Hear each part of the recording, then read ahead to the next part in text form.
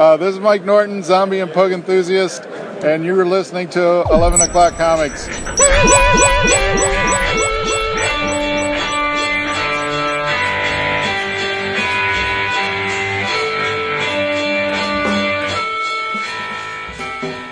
right. Wondrous. We get to see how the sauce... That's it, see? One take cubed. Yes. It's a dream. Like the third Aliens movie. Yeah. That's just a terrible, terrible film. I have a good idea for this movie. Why don't we take one of the most beloved characters in the second movie and let's listen to her ribs crack. Right up front. Yeah. Oh, stop. That's terrible. Wasn't that Joss Whedon that did Alien 3? I think Fincher's attached to as director. Did Whedon do any rewrites? He may have. Fincher is the director. Yeah, yes, but I mean, I think Whedon has something to do with that travesty. I think you're right. And then he just brought the stank with him to Buffy. So. Oh, hey, that's so hurtful, dude. You just there's no need for that. Nobody hurts you and the stuff you love. And then all of a sudden, well, see, and I'm going to repeat what I always say: if you don't take it personally, it doesn't hurt. It's just me being nasty. I know, but you shouldn't be nasty to the ones you love. This is true, but because it hurts so much, then it's optimal. Like that's the best hurt. No. It was written by David Giler, Walter Hill, and Larry Ferguson. Oh, fucking Larry. I hate that guy. Yeah. Worst neighbor. He is the pits. But this is definitely not the pits. This is 11 O'Clock Comics, episode 722. And I'm Vince B. Woohoo! You are Vince B. And Peter Brady, obviously. Sorry. Jesus. I'm David A. Price. Indeed you are, and my head hurts a little bit because I'm Lil Uzi Vert. I got nothing on this one. Are you gonna... Come on. Wait, really? I don't... Okay, Lil Uzi Vert's a rapper, as you might have guessed. I would assume, yes. But he has been in the news this week because he got a $24 million pink diamond surgically implanted on his forehead. Oh, I saw that. Like the Vision Stone. I saw that. It's excessive, but I didn't know what the guy's name was. Like, dude, it's not just excessive. He literally acknowledged that if it gets pulled out or removed, or like he'll die. So isn't that kind of like Baron Harkonnen's heart plug? Like, isn't he kind of begging people to try and run up on him and pull it out? I think so. Why? Wait, why? How did they connect? Was they connect to his brain or something? They have it's a metal bar that was subdurally implanted into his forehead. Life goals. Well, no, before you say who he really is, just so that I don't forget, Whedon wrote Alien Resurrection. Oh, even worse. Yeah, even worse. But continue, please. I beg you. Yeah, but you're not little Uzi Vert person. You're Jason Wood, everybody. And correct me if I'm wrong, I think someone else is here. We do. We have a guest. And, I tell my kids all the time that it's never too late to make amends for past mistakes. And this is a long overdue guest. Because even though he's never officially been a guest, he's been EOC family. He has been a participant in the show's community for a decade. And we first sung his praises about a decade ago, I guess, give or take, when he teamed up with Chris Sabella on that fantastic mountain climbing adventure we know as High Crimes. Yes. Then he went on to do a kick-ass book called Savage Things, which we gave the love to with Justin Jordan. Yes. And Dap among the three of us was absolutely beyond elated when he dipped his wick in the James Bond mythos for a while. He's also done a ton of other awesome comics for Marvel and DC, but he's here tonight because I would argue this is, in what's been an excellent career, the start of even leveling up further, because we're here to talk about a book called Count, which is a new graphic novel that is the first of a 3-book deal this gentleman has landed with Mark Waid and Humanoids. He also happens to be the best breakdancer in comics and is probably the most famous comic book creator in Portland. I am, of course, talking about our good friend Ibrahim Mustafa. What's up, my man? What's crack-a-lakem, my gentleman? How are you? Good. I got that right? Like, there's nobody more famous in comics in Portland than you, right? No, it's weird. It's so weird, Jason, being the biggest fish in this pond. Yeah. So, because Jeff Parker moved, right? I mean, he's still around. We're across town from each other. Oh, all right. So he stays on his side of the street. Okay, right. That's fine. I might be. I'm actually from here. That's my claim to fame. I didn't move here like all these. Oh, you're an OG. Oh, nice. All right. Yeah. Posers get to step in. Everybody else came to hang with you. Yeah, they heard about the breakdance scene here, and they said, "You know what? Trying to step it up to the streets. Let's get there." And you don't have to breakdance to get cheap comic books and graphic novels and everything else that's in the Previews catalog. Where you got to go, where the prices are super low. Everybody knows. Discount Comic Book Service, DCBService.com. One more time for the people way, way, way back in the cheap seats, DCBService.com. Where get your books, get them fast, get them delivered straight to your door. And, sad clown, the list of specials is not up yet. It's too early in the month for that. But rest assured, when they do post them, very soon, the list will be both deep and plentiful. So check them out if you haven't already, DCBService.com. Look to see what all the smart people saved last month, because we're loyal customers and they have super low prices on everything Marvel, DC, Dark Horse, Image, IDW, Fantagraphics, everybody in the Previews catalog. You get something off. But yeah, Marvel and DC is usually 50% off, which is a great frickin' deal if you are so inclined. So go there and save. DCBService.com. They're the best. Boom. Yeah. The best. Absolute. And because we didn't have any books to tout this episode, what with DCB Service not having the list up, we're going to fix that because there is a book we are going to tout. And it's from one of our very good friends, Mr. Cameron Hathaway. This thing is called, now if there's little children in the room, why are they here? You know what we do. But just in case, if you're listening in the car, your little ones are around, remove them from the room for a couple seconds. We'll wait. Okay, this thing is an anthology, and it's called Clusterfucks Comics with an X, #1, and it's now available to purchase.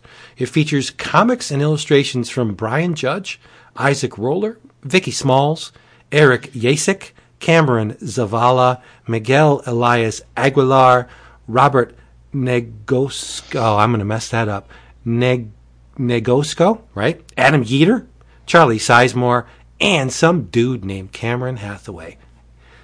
We've mentioned him many times in the past. He's a friend, and he's the editor of this thing. Put it all together. It's the first of many issues. I think he already has the next 2 done, right? From what I'm led to believe. But anyway, it's 8.5 by 11, printed by Rat Nest Sticker Company, 44 pages, and you can have it by going to Clusterfucks Comics. That's CLUSTERFUXCOMIX.BigCartel.com.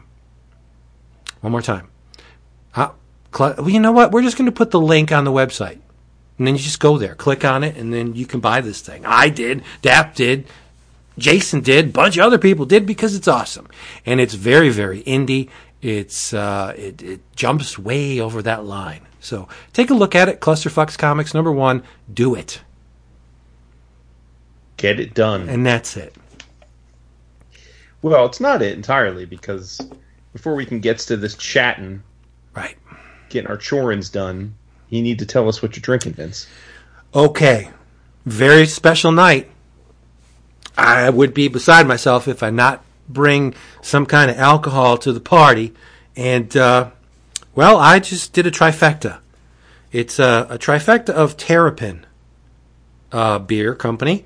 The first is Luau, which is passion fruit, orange, and guava IPA. Now, remember, I'm not hot on the sweet beers, so I gotta blame my brothers-in-law for this stuff. The next one is Cryosphere, which is Burr. It's hoppy in here. And the third one is Recreation Ale, all by Terrapin Beer Company. All right. Yeah, I didn't buy them. I was gifted them. So, but they are beer, and I wanted to celebrate. I didn't have time to get wine, which would have been optimal, but whatever. Whatever. Oh, good. What about yourself, Jason? Yeah, I tried a new wine tonight.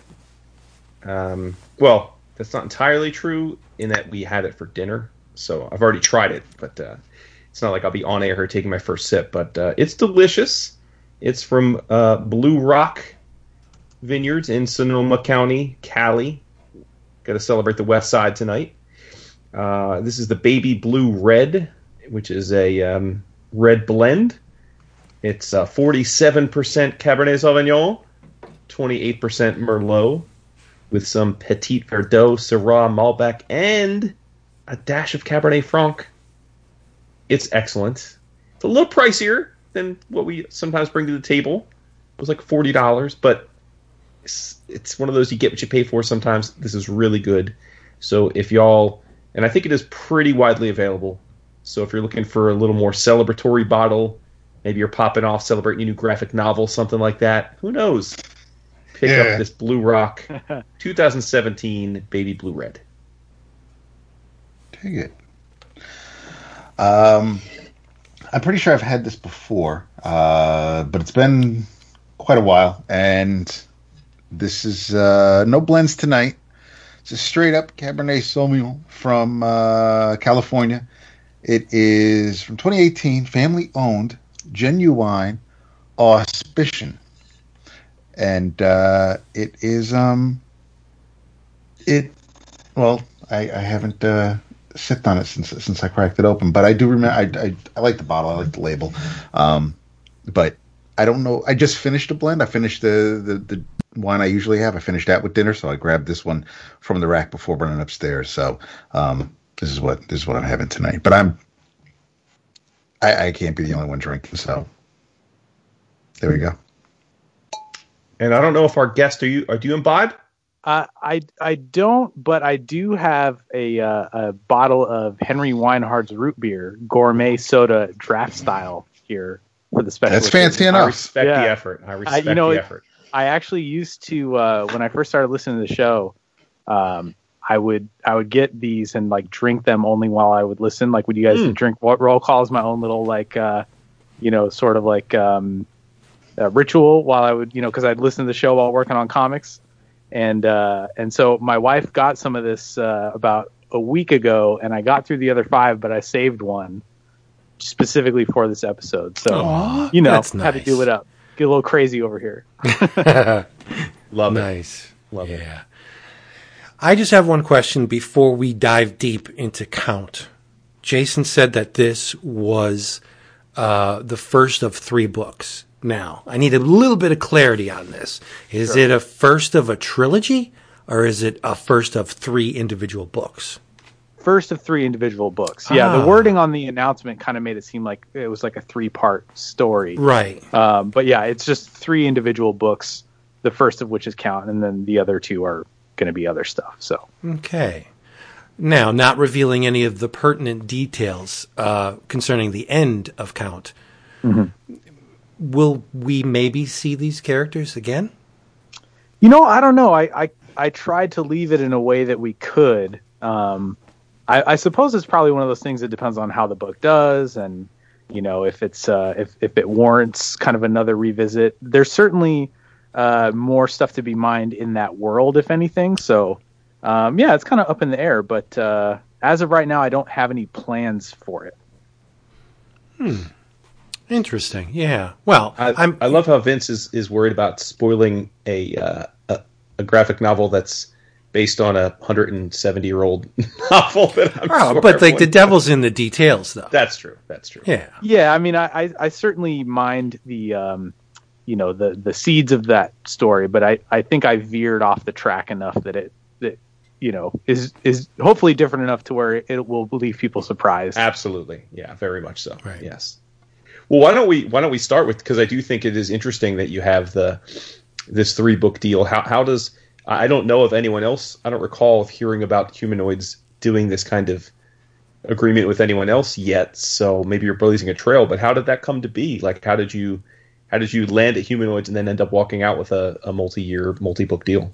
Yeah, as far as I know, as I was told, it's the first and only time they've done it thus far. I don't know if that paves the way for more, hopefully, but how it all came to be was I had been wanting to start writing my own stuff as well. I love the collaboration of comics, but there is something, I always use this analogy. It's kind of like working with a writer is like having someone pick out your clothes for you. Whereas when you write and draw yourself, it's like you're picking out your best outfit for a job interview or your first date or something like that. Like you kind of put your best foot forward and the way you feel most confident. And also there's the aspect of like, then somebody else doesn't get all the credit for the clothes you're wearing. So, I had the idea for the book. I love revenge stuff as a genre, right? Like I love John Wick. I love Taken, Man on Fire, all that stuff. And I was thinking about revenge stories, and I was like, Count of Monte Cristo has to be like the granddaddy of all of these, right? It's certainly one of the progenitors of the genre. Yep. So then I thought, well, how do you make that cool? And I was like, oh, what if it was like a sci-fi thing, right? And that kind of got the ball rolling. So from there, I just started putting together a pitch and sort of like slowly building it in my head. And I put together a pretty detailed, like multi-page PDF that had character designs and some of the world building stuff and the plot outline and all that.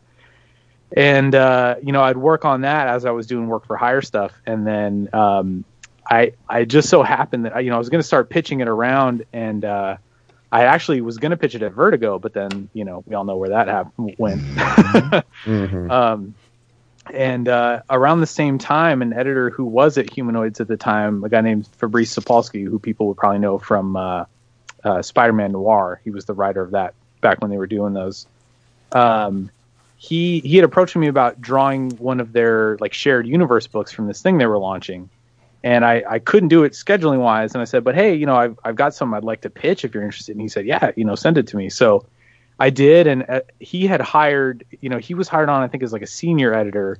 And he started to assemble a team of a bunch of people. And among them was Mark Waid, as I believe he was like an editorial consultant initially before they promoted him to publisher.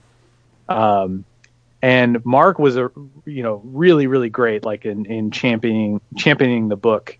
As he told me, he said, you guys need to sign this yesterday. So he's really responsible for, selling them on the idea. And then, once we got the ball rolling and he was made publisher, he reached out to me about, hey, how would you feel about, signing a multi-book deal with us? So that's pretty much how that came about. And I got to tell you, it was pretty dope because, we're all kind of flying by the seat of our pants in this industry most of the time. So have a little job security was, a very cool thing. Yeah, man, that's incredible. That's incredible. We've always been big fans of Humanoids, and then with Waid taking over and doing that shared universe, it seems, and I don't know, with COVID, it's hard to handicap these things, but it seems like that has been a bit of a slow starter, like the books didn't pick up a lot of steam. And then I think obviously with the COVID shutdown and the delays, and I think Humanoids didn't put anything out for 4 or 5 months as a result of all that. It kind of just hasn't really gotten the momentum. So in a way, maybe the cosmic god smiled upon you, because instead of getting involved in that, where there were things hindering its momentum beyond any of your control, you got to do your own thing. And now you have a multi-year leash to tell your own stories. That's pretty neat. Yeah, thank you. It was definitely, and the book did get delayed due to COVID, but I'm honestly glad it did, because, if it had come out, I think last September was when it was supposed to hit, who knows what kind of fumbling that would have been. So yeah, it's actually, funnily enough, it's coming out on my birthday on March 16th. So that's right. Kind of a nice little bit of, confluence of cool stuff there. So respect. So it's an adaptation, as I think our listeners have already gathered, at least in its spirit, on the Count of Monte Cristo, which is a book that was written back in the 1840s, if I'm not mistaken. And I have to say, you already mentioned that you certainly, you take the kernels of the idea and then make it your own. I think that's very true. And when I first saw this book announced, I thought, how in the hell is he going to do this? Because, like, for those that haven't read this, I don't know if they still make people read it in high school, whatever, but like, it is an incredibly long book. And I would, and no disrespect, because I'm assuming you're very much a fan of the book, because why would you have adapted it otherwise? I think a book doesn't stay in the classics must read for 200 years if there isn't a lot going for it. But I must say, I think the original source material is relatively dry. I mean, there really isn't, whereas like the films and your book and your book Count have a ton of action in it. The original source material is almost like a psychological revenge thriller more than anything. I mean, there's not a ton of action in it. It's not like this is not an action movie waiting to happen. So I very much appreciate as a fan the fact that you were able to tell an action-packed story, but it's still remarkable to me that you basically told the Count of Monte Cristo in a new form in 120 pages, because it's like an 1,100-page book, I think, the unabridged version? Something like that, yeah. It's huge, yeah.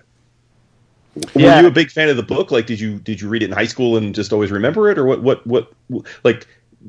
was the reason that this was the kernel of the idea?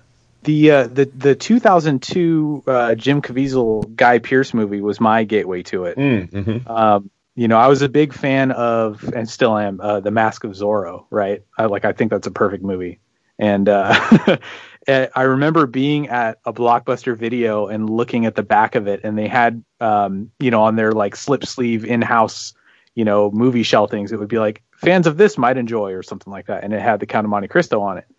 Or maybe it was vice versa. I think that was the case. And I was like, oh, I'll check this out. And I watched the movie and I loved it. And that led me to eventually seek out the book. And I to be quite honest with you, like, I don't have time to read an 1,100-page book. So I found an audio version of it to digest while I was drawing. But yeah, you're right, man. It is pretty dry. That's the word I would use for sure. Like, it's very soap operatic. I think Dumas was getting paid by the word, right? So it's like, it's super, super long and decompressed, but it is a very cool, like sort of long form character piece, and, twists and turns, and this huge ensemble cast. And, but it seems like it should have a lot of action in it, but it really doesn't. I think there's maybe like one sword fight at the very end of the original book. Yeah. So I was just like, well, what if this was like cool? I guess, it's kind of my approach to it. I think the best thing to spiral out of the book was the sandwich, the Monte Cristo. I've never had one, but I don't think I have either. Oh, delicious! Yeah. But I will say that when a writer, in this case a writer artist, can bring me to the point of hate, I'm like a tick. I burrow in. And I will not put down whatever it is I'm reading until the object of my hatred is gone. Mm-hmm. And in this case, the villain of Count was, I just wanted to see this person dead. Yeah. Yeah. And it was, it actually propelled me through the book. Not that that was a difficult thing to do, because with your beautiful art, and I thought the pacing was great. I was riveted until I was satisfied, and what a satisfying scene. We won't get into it, but you really paid it off. It was a wonderful demise, let's just say, and I was like, yes, the son of a bitch is dead. So kudos to you. Man. Thank you. That means a lot, Vince. No, it was yeah, I was sweating it there. Like, the bad guy, when done well, okay, it rouses the spirit, and it plugs us into the narrative, and we want to see the good guy win. I mean, we're only human, right?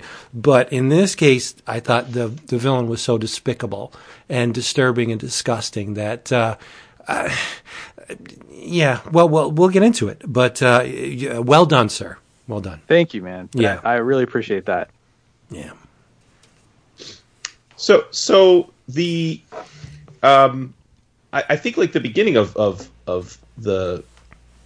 Count is kind of on the nose with the start of the novel, right, or the movie, because right. I haven't seen the movie in a while, but I do think I remember the movie reasonably well. But the one thing I noticed right away is that, because I knew it was an adaptation, but you seem to have a completely different set of like world building, even to the point where all the characters are, have totally different names. So that I got to know, like, what prompted you to name some of the characters what you did? Like the protagonist is named, I don't even know if I'm saying it right, like Redzan, Redx, Redzan, yeah, Redzan, yeah. So why Redzan? Because that is to me not obviously you didn't name him Edmond Dantes, which is the character from the book. So, well, part of it was a little bit. I don't know if I would call it self-serving, but like I have a name that's very hard for people to pronounce, and so I was like, let's normalize weird names in this book. Right? But with his name specifically, his name is Redzan Samud, right? And what I did is I took Dumas and just made it backwards for his last name, right? And then for Redzan, it's just kind of a mixing around of Xander, which is short for Alexander Dumas, right? So that was just me just playing with that as kind of a nod to the source material. And then, for the rest of it, I just listened to the Philip Kennedy Johnson episode a couple days ago, and I certainly didn't do anything as in depth as he did with The Last God in terms of making a language and all that cool stuff. We're not getting a source guide? No, not on this one, unfortunately. But I did try, I tried to put myself in a headspace of like, okay, well, if this is kind of a different world, I don't really name it in the book, obviously, but what makes it different? Because it's always weird to me when you read something that's kind of like a sci-fi or fantasy thing, and you got a guy named like Brian. So I didn't want to do any of that, and then I just kind of sort of set an arbitrary set of rules for myself, and then just kind of followed them. So there's a lot of similar sounds within the names and stuff like that, and then I just kind of played around with the different consonants until I came up with stuff that I felt sounded good to me, essentially. But as far as the world building stuff, I kind of, there's a lot of like floating stuff in this. There's like, hovering islands and vehicles that hover and things like that. And the logic behind that was, okay, I love that kind of imagery, like things that float. I just think it looks cool. So I was like, well, how would that work? And then I thought, well, it's got to be some kind of relationship between like the polarity of these objects, right? So the further away something hovers from the ground is due to the amount of reverse polarity between the two, the object itself and the whatever kind of magnetic forces are within this planet that they're on, right? So from there, I thought, okay, well then that wouldn't necessitate like an industrial revolution that's based on like a combustion engine, right? Because they don't need it. So maybe their industrial revolution was based around that harnessing of that polarity, right? So that's kind of the basis for all those things. And then there's also a bit about like light in the society, like they kind of refer to somewhat like religious things in the context of lights shining and may your light shine bright and that kind of. So it's all sort of based on those ideas of these kind of glowing and floating and light and all that stuff. See, I'm so in love with you right now. I was going to say Vince is getting turgid. Yeah, it's disturbing how excited I am because that's the chain of inquiry, right? You're asking yourself questions. You're probing and plumbing the depths or the heights in some cases. I love it when you go in and you just knock down walls and say, "What's behind this thing? Let's see." Right? Let's delineate this world. And but please, there are things in here that I think are very, very topical, very current with the villain, and I'm hoping that his name is Onazi. Oh, I almost don't want to say because that's a cool reading of it. because in my head it was Onaxis. Right. Because I was thinking Nazi because he's very, very concerned about the pure blood. Right? He thinks himself above others because he's one of noble, supposedly, or pure birth, pure blood, and he looks down upon Samud because he's a lowborn. He's a commoner, right? Commoner, yeah. And the fact that I'm just going to call him Onazi, that he wants Samud's girl, Maris, and the thing that really got me was that Redzan in the beginning has the world on a string, man. He's living the dream. His daring deeds saved the ship, right? He's promoted to captain, which enables him to marry. And Maris is all, oh, this is the best day ever, and let's tell Daddy. And everything's working, everything's fitting into place. And the next day, Redzan goes to work, and his life is destroyed. Literally the next day, his life is just kaput. And it's amazing that, because that's how the world works, right? Right. And I thought, wow, that is number one, it's a gut punch, right? But it also propels the narrative down that dark road. But it is very in keeping with the way this universe works. Everything's random and chaotic. And just when you think, you're everything's all sunshine and roses, along comes, a trumped up charge of smuggling contraband for a coup attempt. Okay,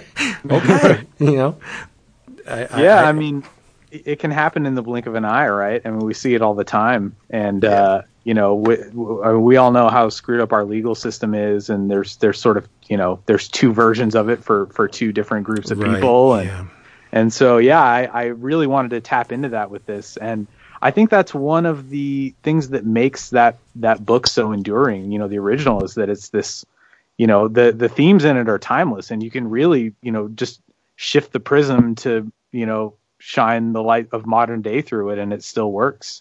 And that was a big part of why I wanted to explore that, is because really this and the book doesn't take place in any sort of world that we recognize, and so my intent was that it remains kind of a timeless thing in that way, to try to kind of echo what Dumas did with his. Right.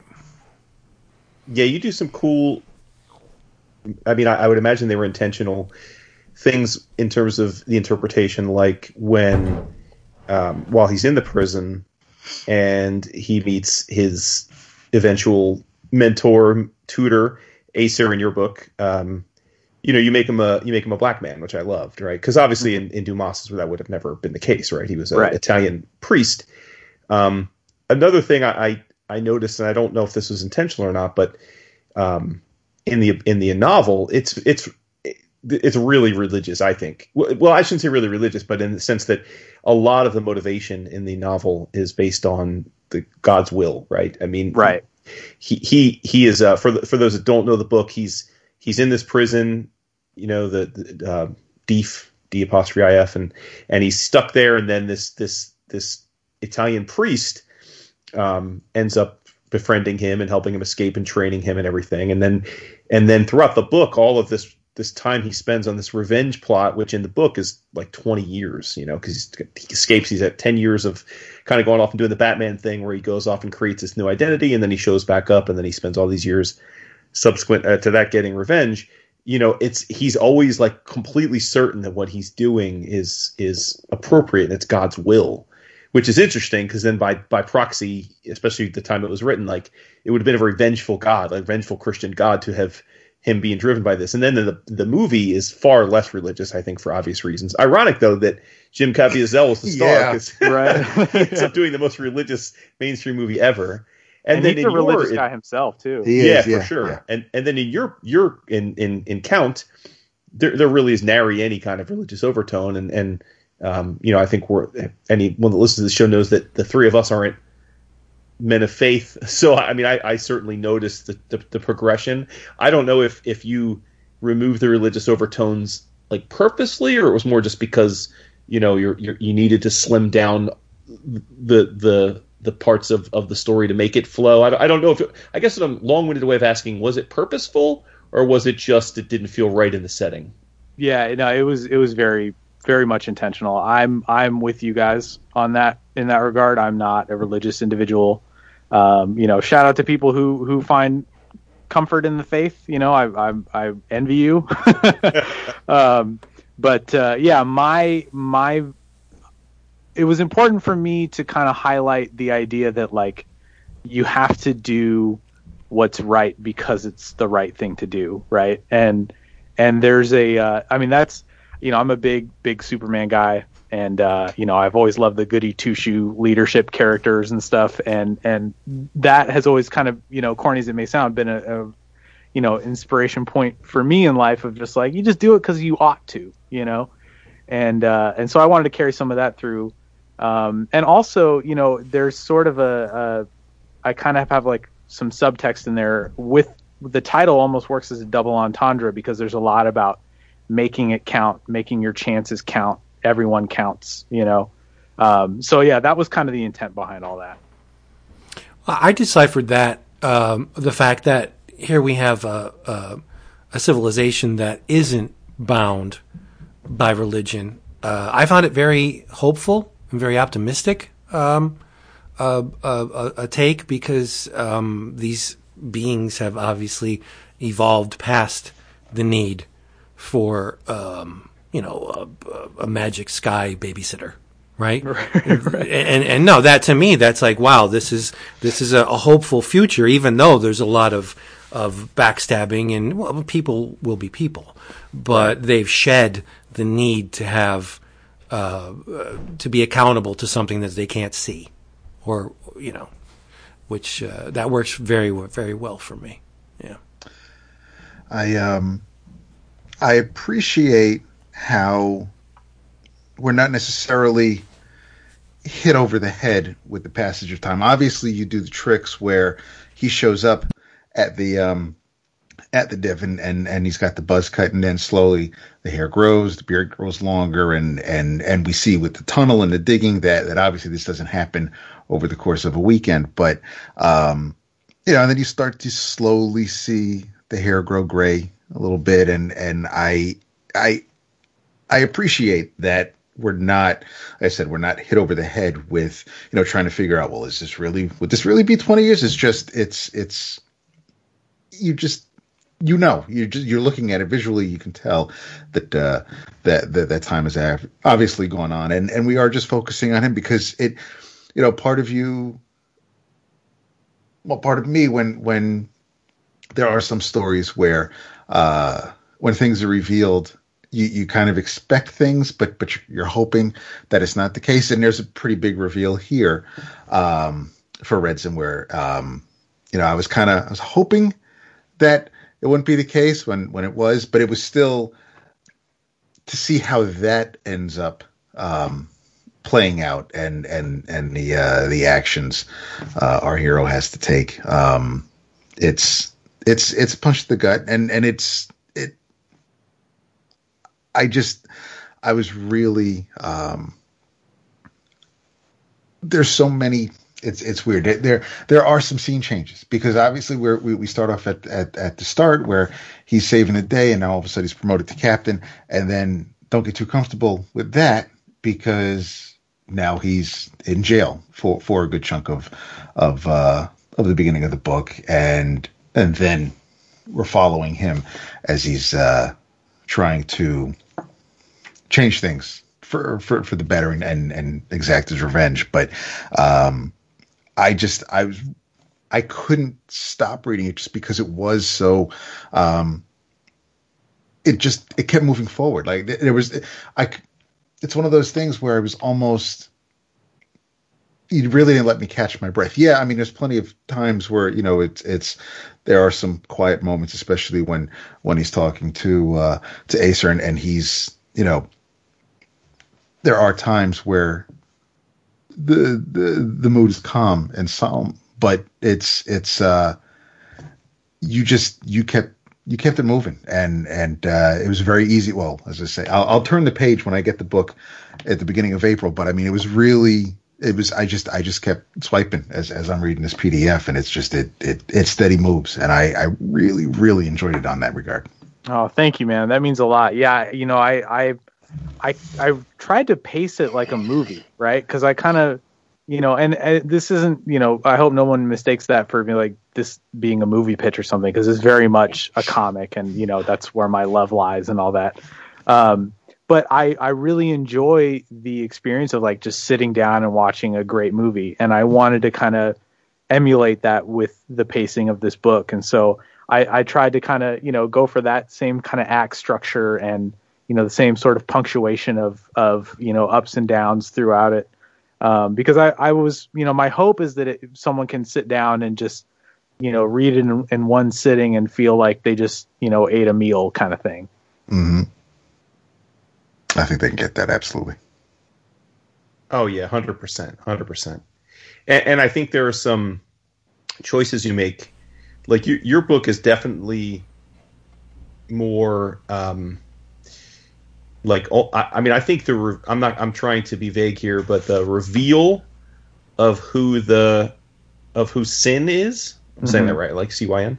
Yeah. That is, that's like, oh shit. Because it's like, it's tragic on a lot of levels, right? Like, and you're like, oh damn.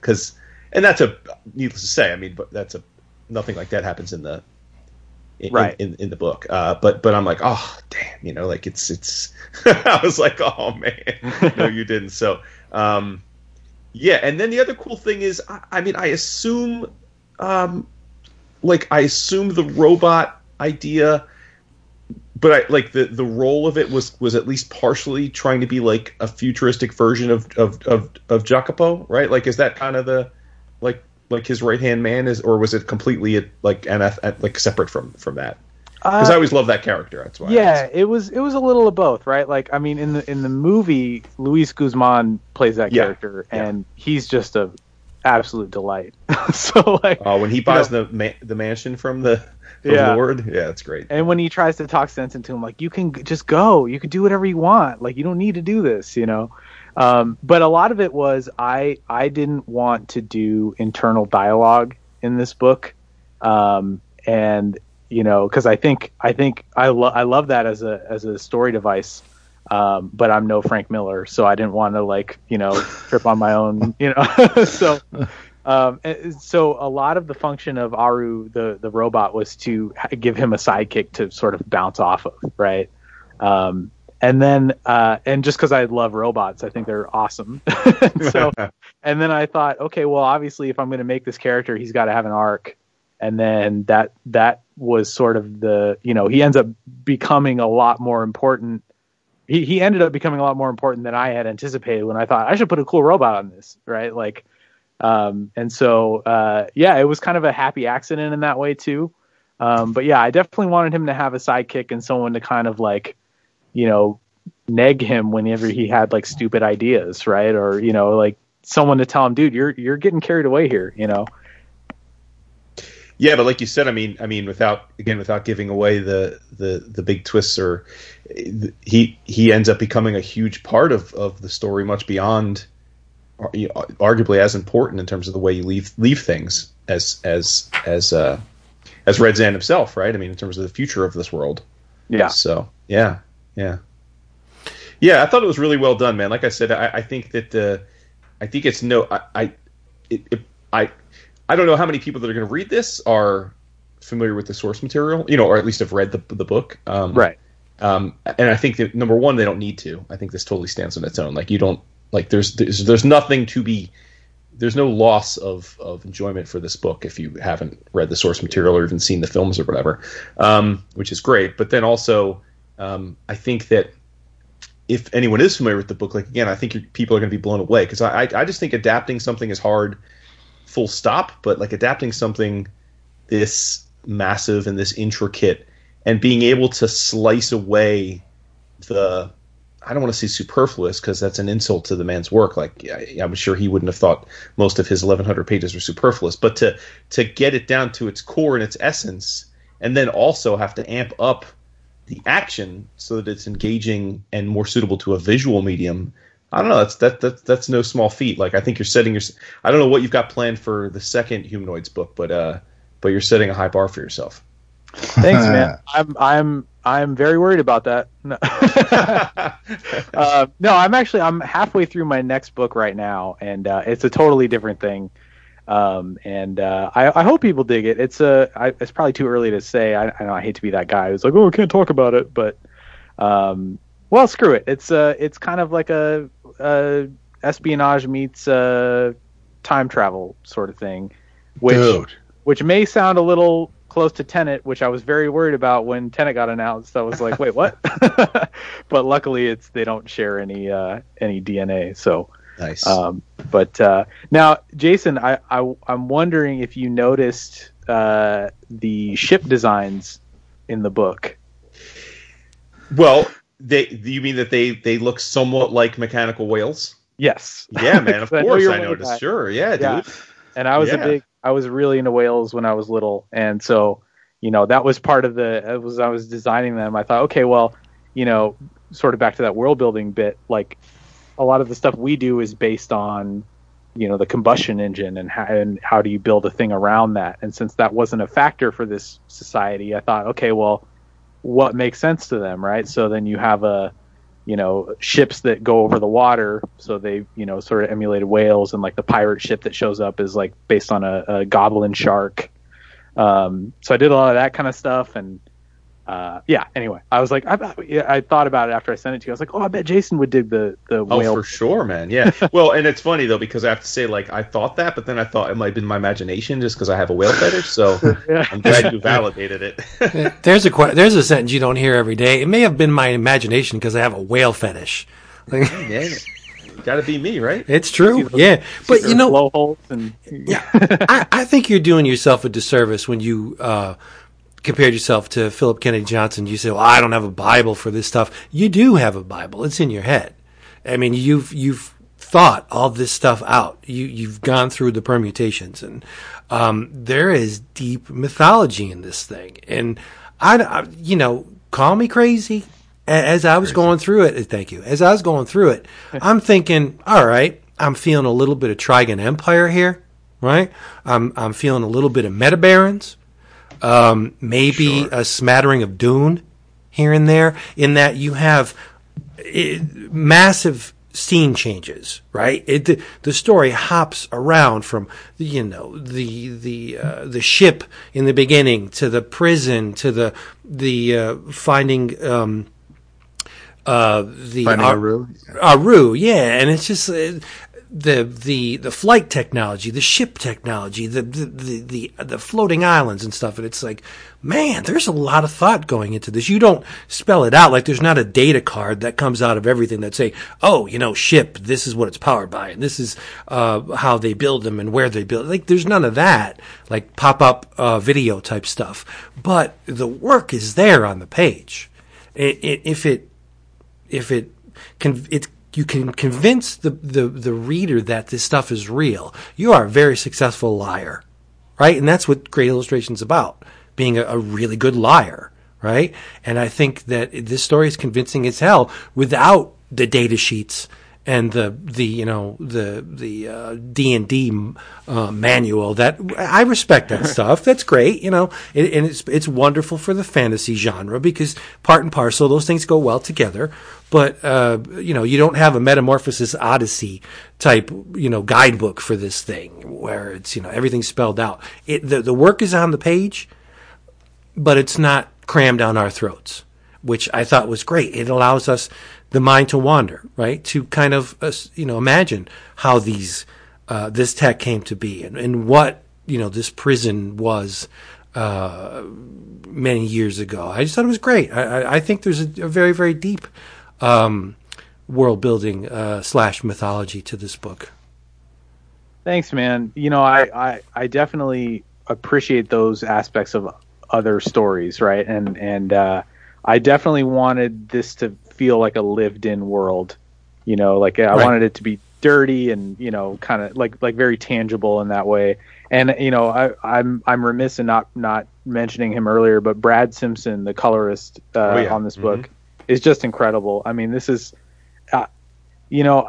every page he sent was just like, yep, thanks, Brad, this is amazing. I mean, aside from logistical stuff where this will show up later, so it needs to be this color or something like that, like I just sat back and just feasted my eyes on my inbox, especially the skies that he paints in this book are just incredible. Because I mean, those, save for a few clouds, like those were just white spaces, right? And he just comes in and makes these like sweeping vistas, like just, oh, it's incredible. So Yeah. big shout out to Brad and Hassan, the letterer, as well. He does a lot of really cool stuff with, you know, the storytelling. Like he was, you know, he like the scene where Red Zan gets arrested, and he's kind of like, what did I do? You know, Hassan made the tail on the word balloons like squiggly for stuff like that to kind of help, you know, further the storytelling that he's in distress, right?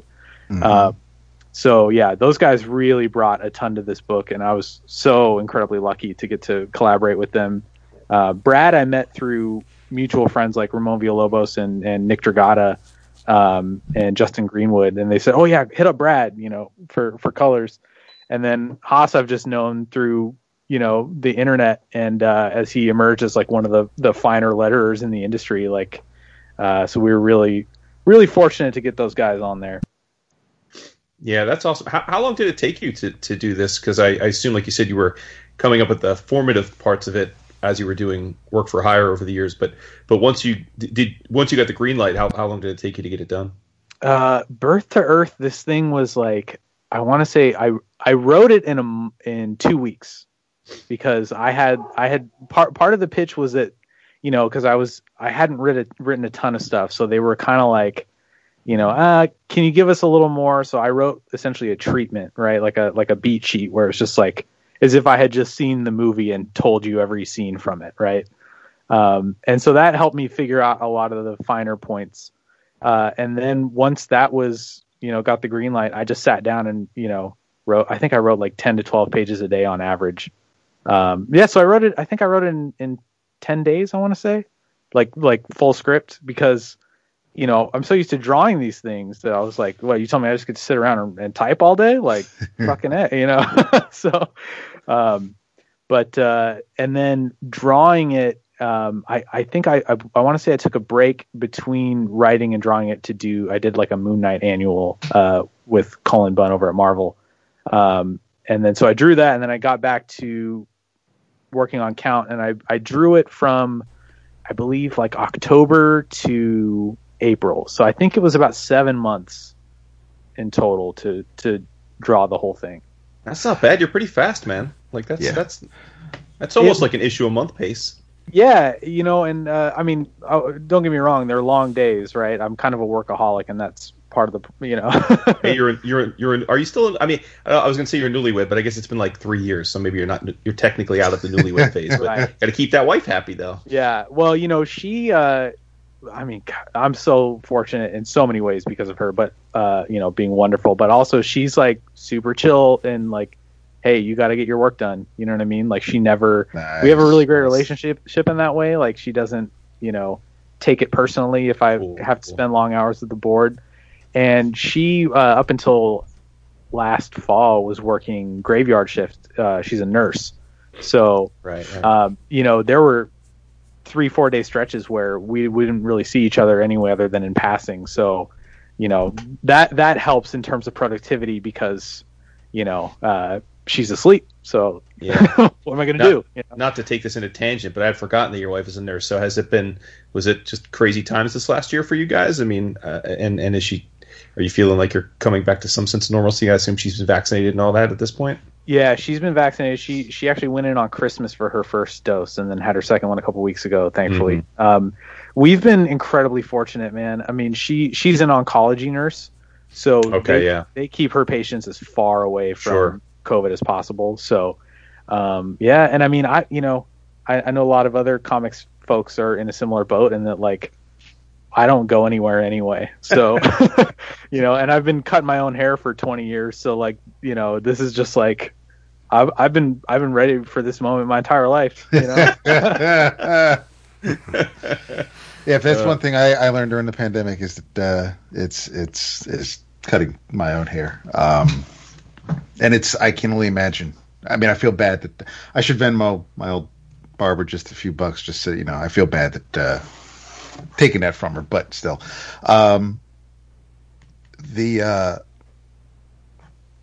regarding process, how knowing that you're obviously inking your own work, how were these loose sketches you were drawing, or are your pencils when you're inking yourself? How tight are you doing? Double the work basically. Like, are you penciling tight and then going over that in the inks, or do you work mostly in inks like a lot of other artists do?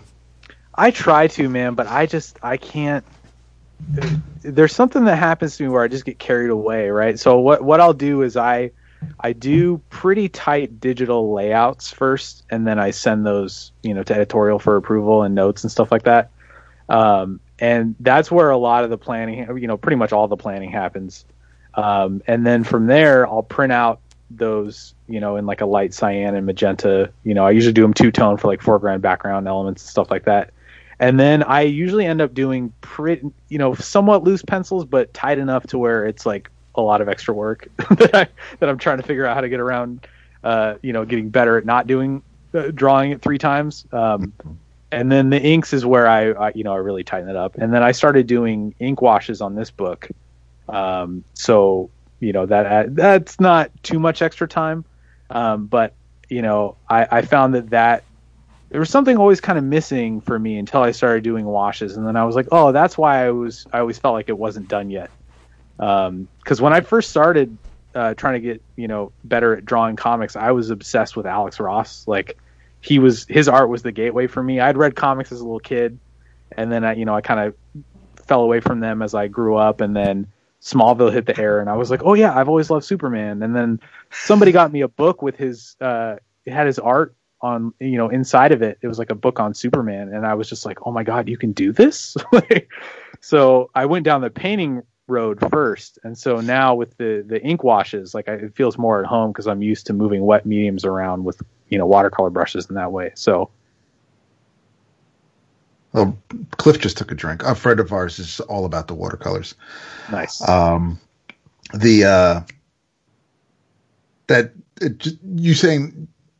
about that, it just reminded me of seeing Matt Wagner do the airbrushing in the first Mage series, and I'm like, this is amazing. I want to get an airbrush kit, and it's how I want, because if I want to teach myself, and if I could do, I figured it's the tools. The tools is what's good.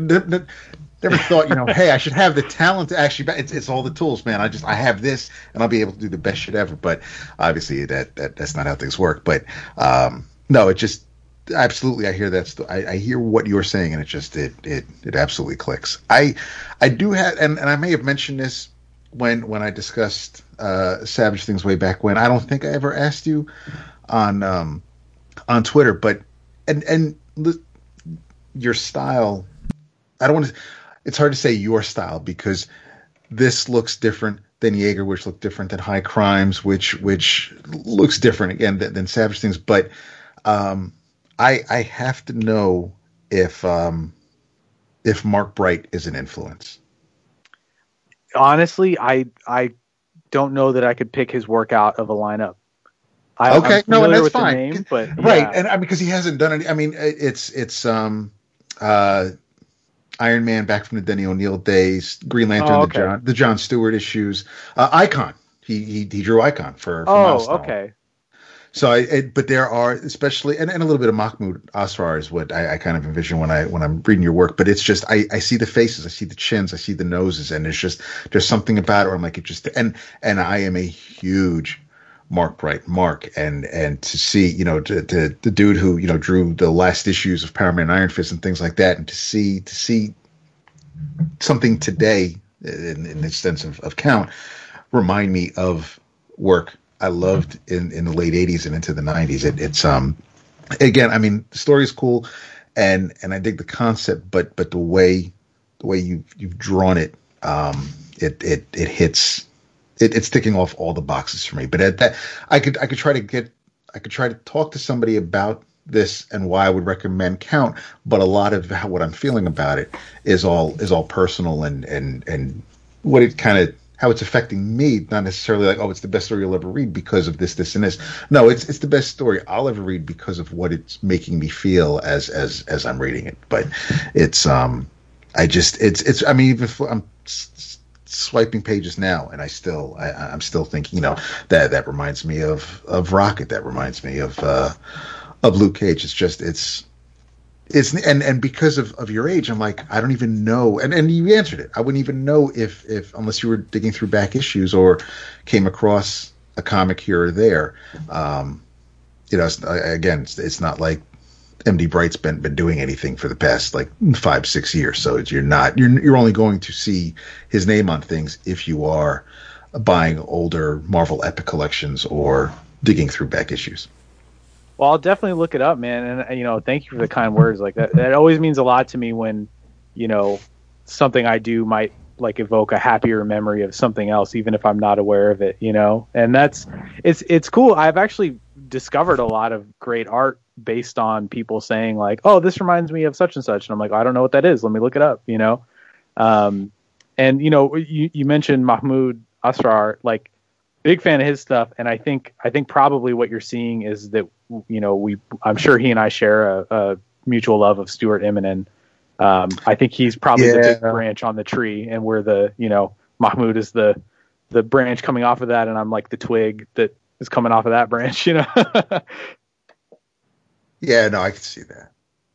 I remember when we chatted a few years ago for the interview, I was like, you take inspiration from a hell of a lot of different artists, which is cool. Like, I think that's cool. Like, I remember you were a big Toth fan, John Paul Leon, Zafino. So I assume, I assume you take inspiration from lots of different styles and integrate it into your work, which is cool. Yeah, man. I love the process of osmosis with this stuff, right? I'll soak it up wherever I can get it. And there's nothing like seeing art that you really love, and then, sometimes even after a 12-hour day of drawing, I might try to wind down and read a comic or just look at, some cool art on Instagram or something. And it when I'm going to bed, and it makes me go, damn it, I want to get up and draw again, Mm-hmm. So, it hurts my heart. And I'm sure I speak for Dap and Vince too. Like we know people in the industry, or we've had people on as guests, and like, they just don't read anymore, and it's kind of always couched like, oh, I'm so busy. And I always cringe at that because, well, I'm not going to suggest that they're lying. Obviously people get busy, but like, we're all busy. I have a lot of things. We all have a lot of things, and like, it's reading comics is our passion. And I guess someone likened it to me. It's like being, a gynecologist looking at Pern isn't exactly as exciting for a gynecologist because you see it all day, every day. But like, it's good to it warms my heart every time we have a friend on or a creator on that does still enjoy reading comics, because it bums me out like that you could get to the big show and become part of the cosmic soup of creating comics, and then because of that you just don't want to read anymore. And I in my mind it kind of like breaks the circuitry, because I wonder like, well, how do you continue to evolve and be part of the connected universe and feel inspiration? But that's just my own personal interpretation, so it's not really fair to kind of put that burden of the way it's not fair to put that on every creator and say, if you don't read comics anymore, you can't be as creative. But it just bums me out when I hear that creators aren't making the time or don't have the interest in reading in the medium anymore, So. Oh, for sure, man. And look, I've fallen victim to that too. Like, it is a thing, and it may not just be the busy factor. It may also be kind of what you were mentioning, right? Where you're just absorbing this, you're immersed in this medium for 70 hours a week. And then like, what are you going to go do more? Like I remember I knew a guy who was in the Army, and he would come home and play Call of Duty. And I was like, bro, didn't you just do that? Like, that's crazy.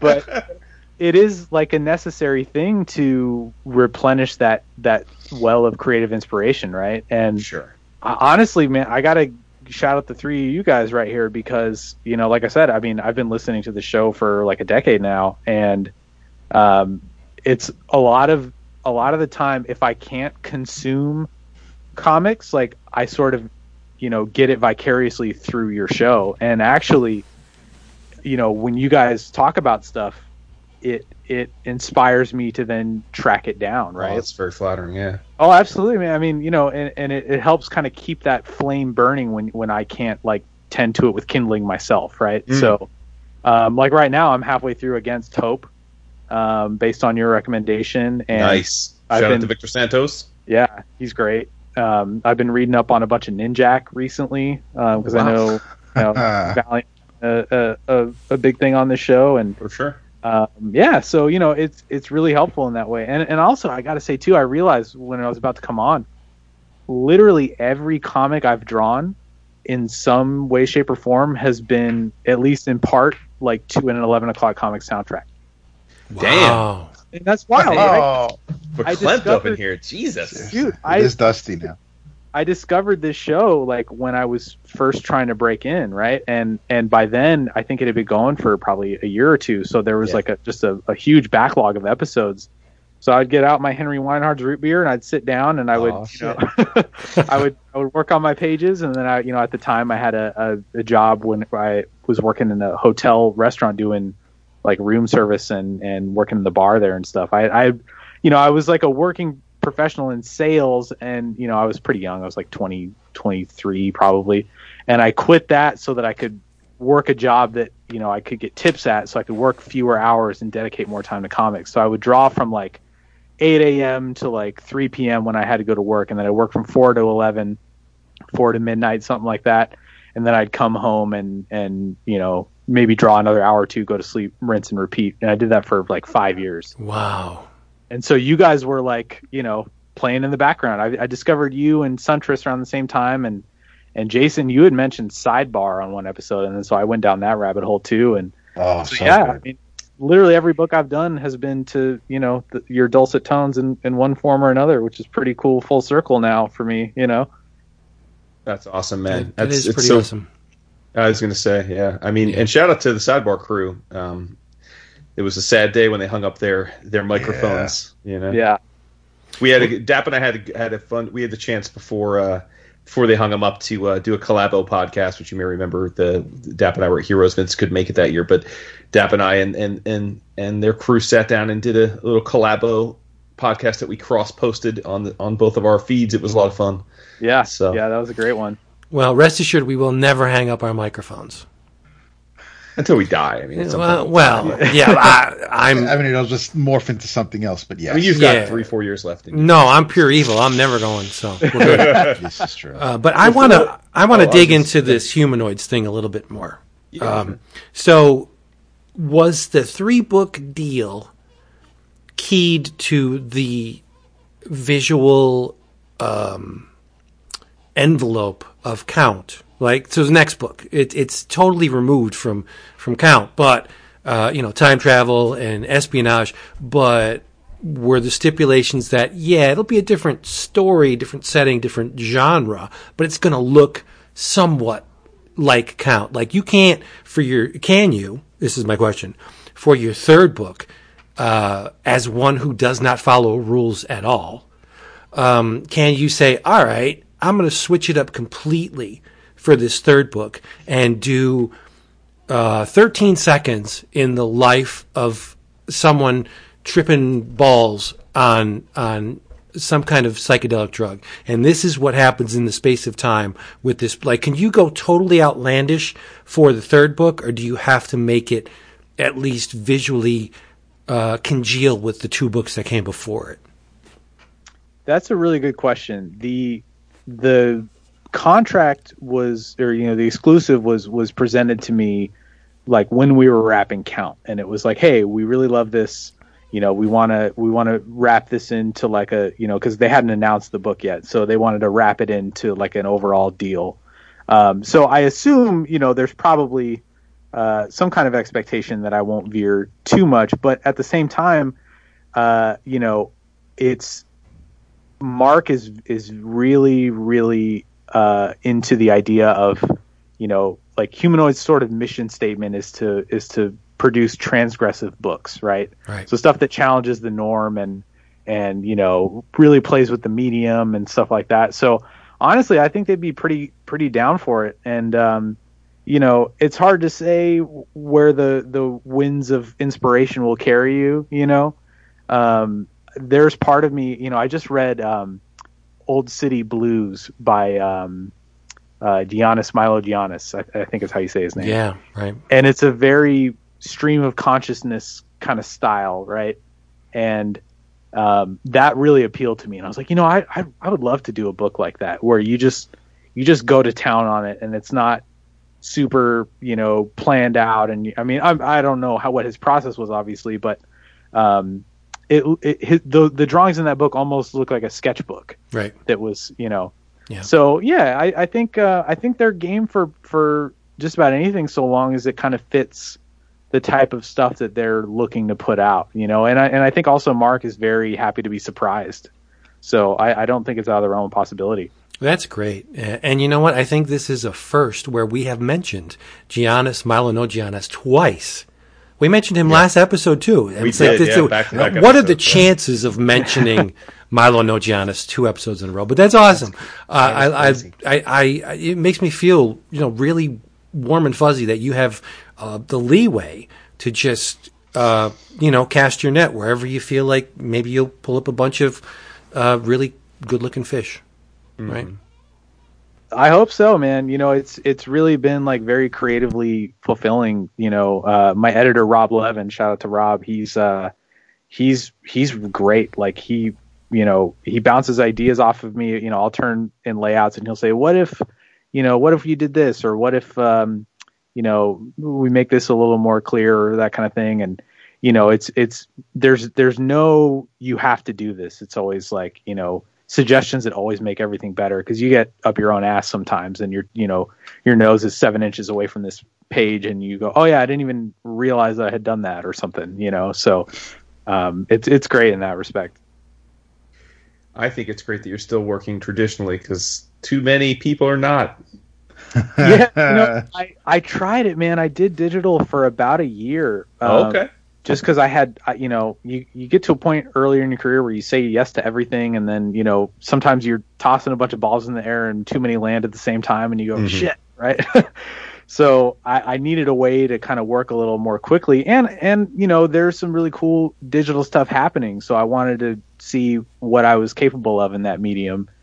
But overall, and I did a book in the Young Animal imprint, Mother Panic Gotham AD, right? Yeah, Jody Hauser, and I did the first issue traditionally, and then I did the next 5 digitally, and then I did a 6-issue run on James Bond Origin digitally as well.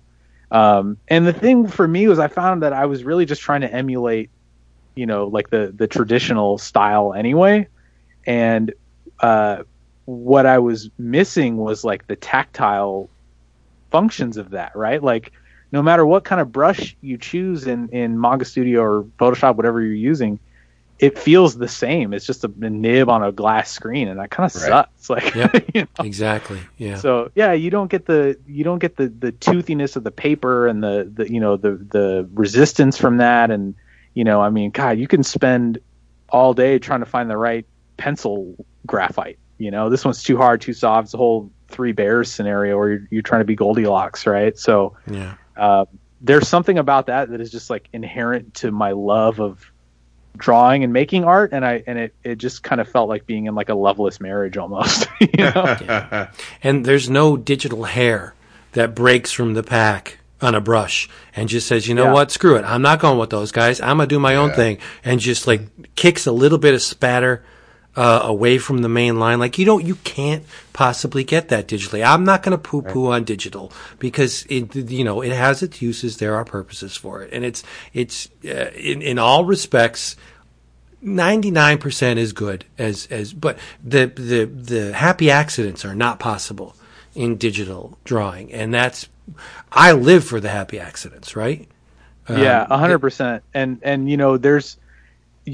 I found myself trying to achieve happy accidents through pre-programmed, like stamped brushes, and I was like, "What am I doing?" No, you can't. You totally can, right? You totally can do it. Like, I'm just going to mangle the shit out of this brush on my, not on the paying jobs. I'm just going to practice and just knock this quickie out, and then you get rough with it and you mangle it, and then it becomes this thing that you want to shape through just force of will into something that can work for you. And no, it does work. It's not a quick process by any means, right? But it does work over a period of time. You're making money though, so you don't have the luxury of taking, I'm going to groom these brushes to do what I want them to do over a period of years. That's not feasible, right?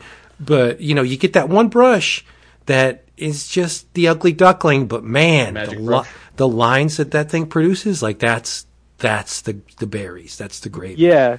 And sometimes there's that sweet spot with like maybe like a felt tip thing where it just gets frayed enough that it's doing exactly what you want it to, and then that lasts for like a week. Right. And then it's this sort of like Beauty and the Beast rose that like the last petal falls off and you're like, shit, Yeah. Then you got to write the eulogy, and it's like, oh, my friend's gone. Because they are, right? They are friends. You spend a lot of time with them, Yeah. I don't know. I remember when we chatted a few years back, I said something to the effect of like, are you your own worst critic? Because it seems like a lot of artists are. And I thought your response was refreshing because you said, well, I think we all have a little bit of that, but, having to make deadlines and produce work to make a living, you kind of have to break yourself of that, right? Like you just have to kind of move on, like it is what it is.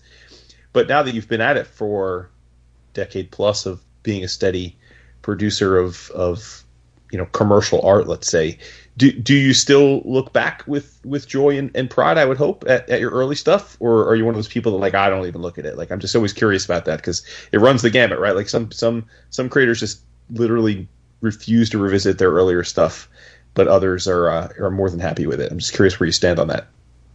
It's interesting because sometimes I'll think back and I'll be like, man, that sucked. And then I'll look at it and I'll go, okay, it's not that bad, right? Like, it's kind of like when you look at like dumb clothes you used to wear a decade ago, right? You kind of go like, oh man, I was really wearing pants that big, but it's like, well, I did it, I can't go back and change it. So, and, and it's also, one of the things that I love about consuming art is watching the evolutionary process of it, right? Mm-hmm. And you can see, I'm sure you guys observe this all the time, like you can see where an artist really got into like, oh, he discovered Mignola right there or something like that, right? Oh, for sure. Yeah, and then you watch that evolution happen, and then you see where they turn it into their own thing. I think like Travis Charest is a really great example of that, where he started off drawing like Jim Lee, and then something clicked, and he just became this like artistic like being. Yeah, that's a really good way to put it, right? He evolved into like this demigod. Who could have predicted it, right? Like, I think you said it right, finding your voice, right? Because, and you could kind of point to everybody. Mignola comes to mind, right? Like, you look at his first early stuff, and, like, there's just a kernel of what people think of Mignola, but he was clearly a guy that had just gotten a gig, and he thought, well, I need to draw a certain way. This is what they expect, right? And then, but I love that. I love to see that. That's one of my favorite, honestly, that is, of being a fan of this genre in the way that we are, one of my favorite things is the evolution of artists that I appreciate and seeing their work evolve, and we talk about, as you listen to the show, we talk about that a lot. Like a lot of artists kind of intentionally stop evolving visually because they feel that they can't. And I know I always bring this up, like Jim Lee has said very publicly that he felt about 20 years ago he had to stop changing his style because people expected him to look a certain way, and that's depressing to me, right? Like I want to see Jim Lee like put a book out where we're like, wait a minute, that's Jim Lee? What? Because I still think it would sell, and I think it'd be celebrated, Well, and you see it in his sketches too. When he puts out sketches, like, you guys may have seen the videos. I've seen footage where he'll take like a squirt bottle that you would put like ketchup in at a restaurant, and he'll just ink on the page and just move it around with a brush. It's incredible, And he plays with textures and stuff. But yeah, that is a thing. I've felt that too, where you get a big 2 assignment, and you're like, okay, they expect something very specific of me, and I need to adhere to that, and then it hamstrings you, even if it's not the actual expectation. You can get in your head about it, and then you end up producing work that you're not super excited about. Yeah, I think speaking of Jim Lee, as far as his paying work, the stuff he does on his own, we never get to see, rarely, right? But the one time I could really remember of Jim Lee actually changing his style was to ape Frank Miller on that Deathblow stuff. Deathblow, yeah. Yeah. Jim Lee has evolved over a period of time to hone his work, but I think the the Superman stuff or whatever he's done at DC recently, right, looks like the Jim Lee that worked at Marvel back in the day on X-Men, only he's refined it, the style, right? But when he did that Deathblow stuff, I was like, what is Jim doing? Like, this is totally, it's cool, but it doesn't look like the Jim Lee that I know. But that was a sea change in his approach, but that didn't last long, you know?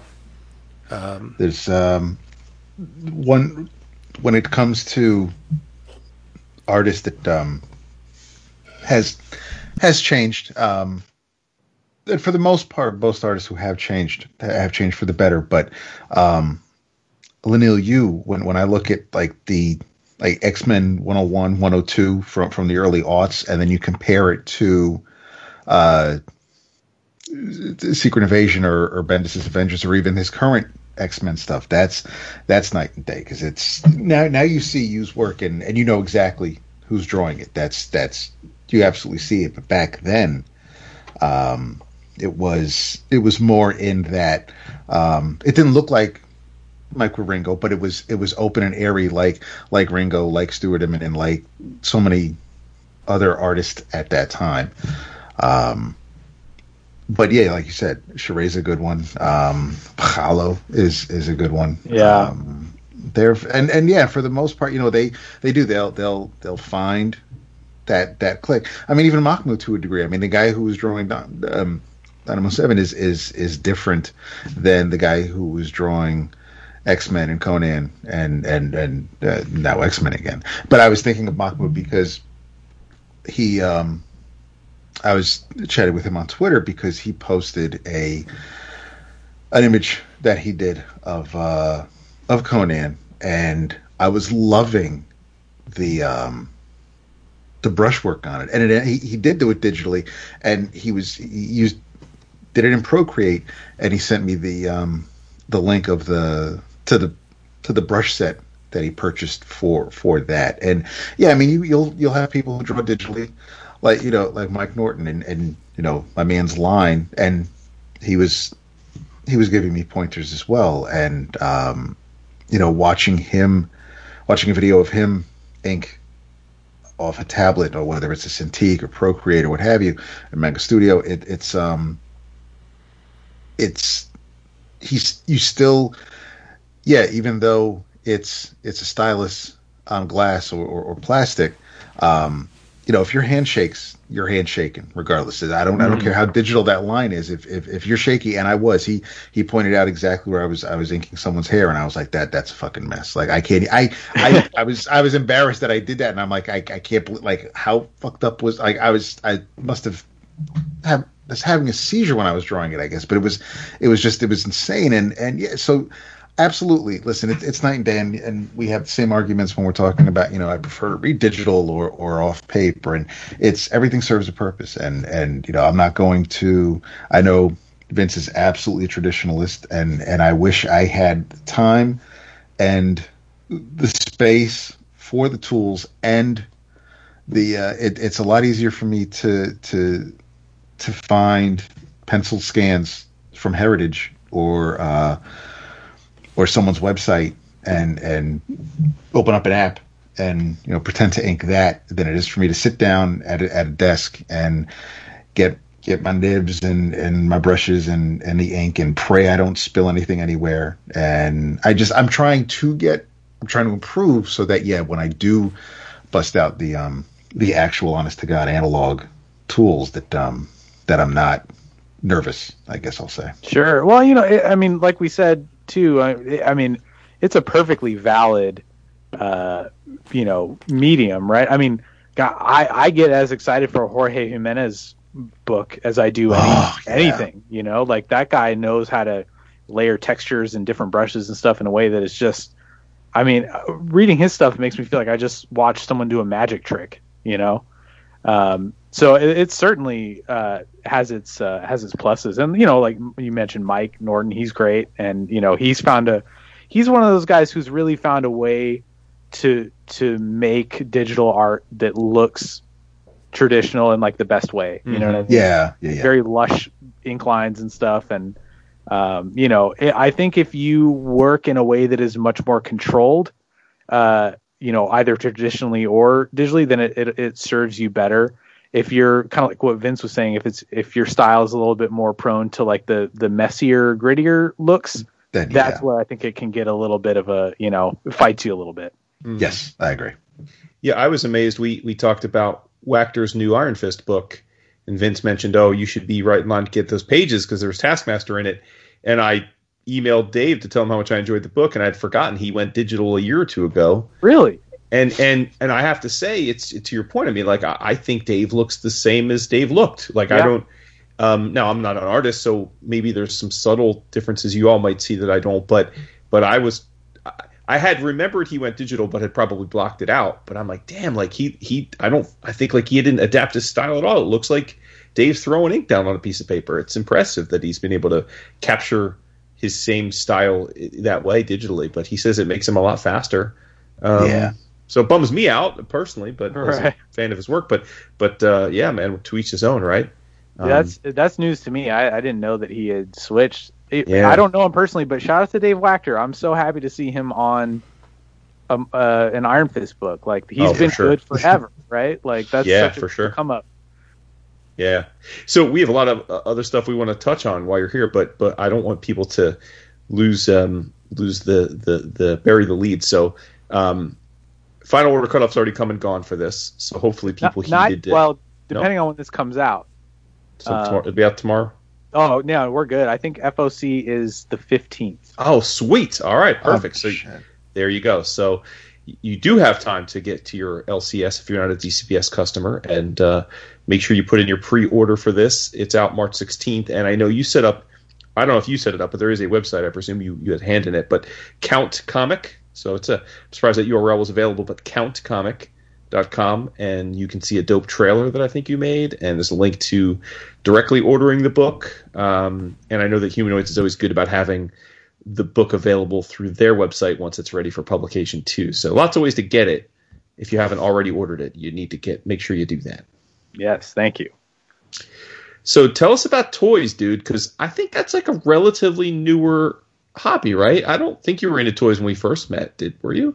I wasn't. I mean, yeah, I've always been into like the McFarlane Matrix stuff. Really, I mean, as a little kid, I had Kenner Superpower knockoffs and Ninja Turtles and stuff. And then when I was, I think, like a freshman in high school, the McFarlane Matrix line started coming out, and I was just like, again, wow, you can do this. Like, I had the same feeling I had when I saw Alex Ross's stuff. Like the realism just like blew my mind, right? And there are these little snapshots of moments from the movie where they're defying gravity and stuff, and so that got me into a bit of collecting here and there. But really, it was over the last probably 2 years or so, 2.5 years, that I just went down the rabbit hole of collecting and customizing. I've had a few things over the years, like I have a hot Superman hot toy because I had to lock down one of those when I got the opportunity, and it started because I was like, you know what, I want a John Wick action figure, and they don't make one, and so I kit bashed a McFarlane Neo. I took the head and put a beard on it and pre-sculpted the hair, and then found a suited body for it and made a little diorama, and then of course 2 months later they announced John Wick action figures, and I was like, well, god damn it, but which keeps happening to me, by the way. Every time I'm like, I'm going to make this thing, it doesn't exist, and then someone solicits one. But yeah, man, it's I think we were talking a little bit earlier about replenishing the creative well, and for me that became a way to do it because drawing was my hobby and my creative outlet, and then it became my job, and then you get to a point where you don't want to just draw more after you've just drawn for 8-12 hours or whatever. So this kind of became a fun creative outlet for me, and then I just became obsessed with it. So yeah, you get the bug, man, right? I was going to say, you and Vince. Now, I think that it's fair to say that the kind of toys that Vince both collects and makes, or toys around with making, are very different visually than the ones that you're into. But the underlying creative passion of trying to create something that in that form factor is there. So it seems like super cool, but it also seems hella hard. Like, how do you even go about? I mean, do you like acquire?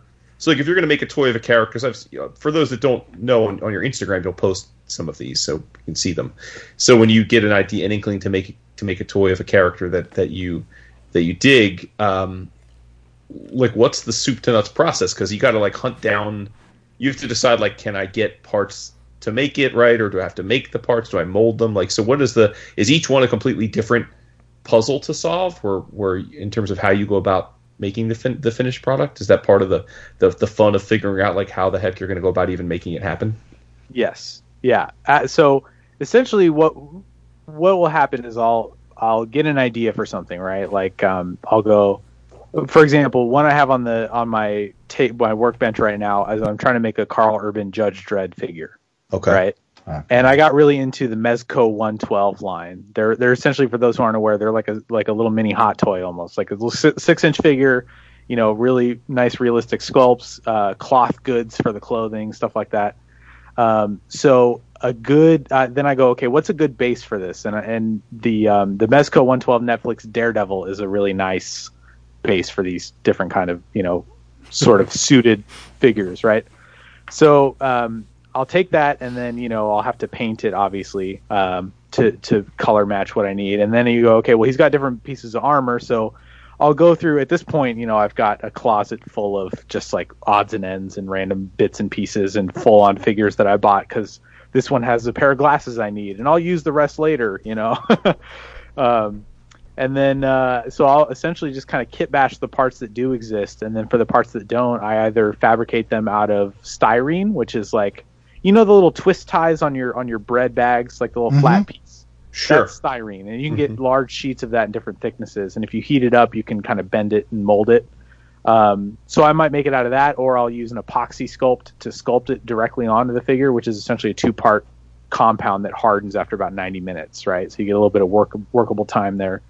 And then you find like a head that works. Like I found a grimacing kind of Punisher head, and then like I'll have to make the helmet for him and figure out like, okay, there isn't a little badge that matches the movie one, so I'll have to probably figure out a way to carve that or sculpt it or something. But there's a really cool thing that few people do, where you can take like a Hot Toys head, right? So a 1/6 scale figure, and by using a shrinking resin, you can effectively mold this head, in silicone, and then cast it in this shrinking resin that reduces in size as it cures. And you generally have to do it in stages. So it shrinks a little bit, you mold and, cast that one, shrinks a little bit, and you do that a couple times. So there are guys who will sell these little these shrunken heads basically online. So you can, find them on eBay, and that is a good source. And then sometimes you go, oh, this guy kind of looks like that guy. So if I, make his nose a little bumpier and shave his chin down with sandpaper, I can approximate that likeness, So yeah, it's a different process every time, and that's a lot of the fun of it is kind of figuring out that puzzle. So you can actually like do like what the Jivaro Indians did and like shrink heads, only this time they're for toys. That's crazy. Yeah, and I try to use every part of the buffalo too when I buy a figure for parts, right? So I might have something laying around. Do you make a broth out of the marrow? Yeah. Exactly. I almost said a name of a recording artist that recorded a song about a buffalo, but I didn't, because I don't want to give that guy any more press than he already gets. But it's amazing, the link.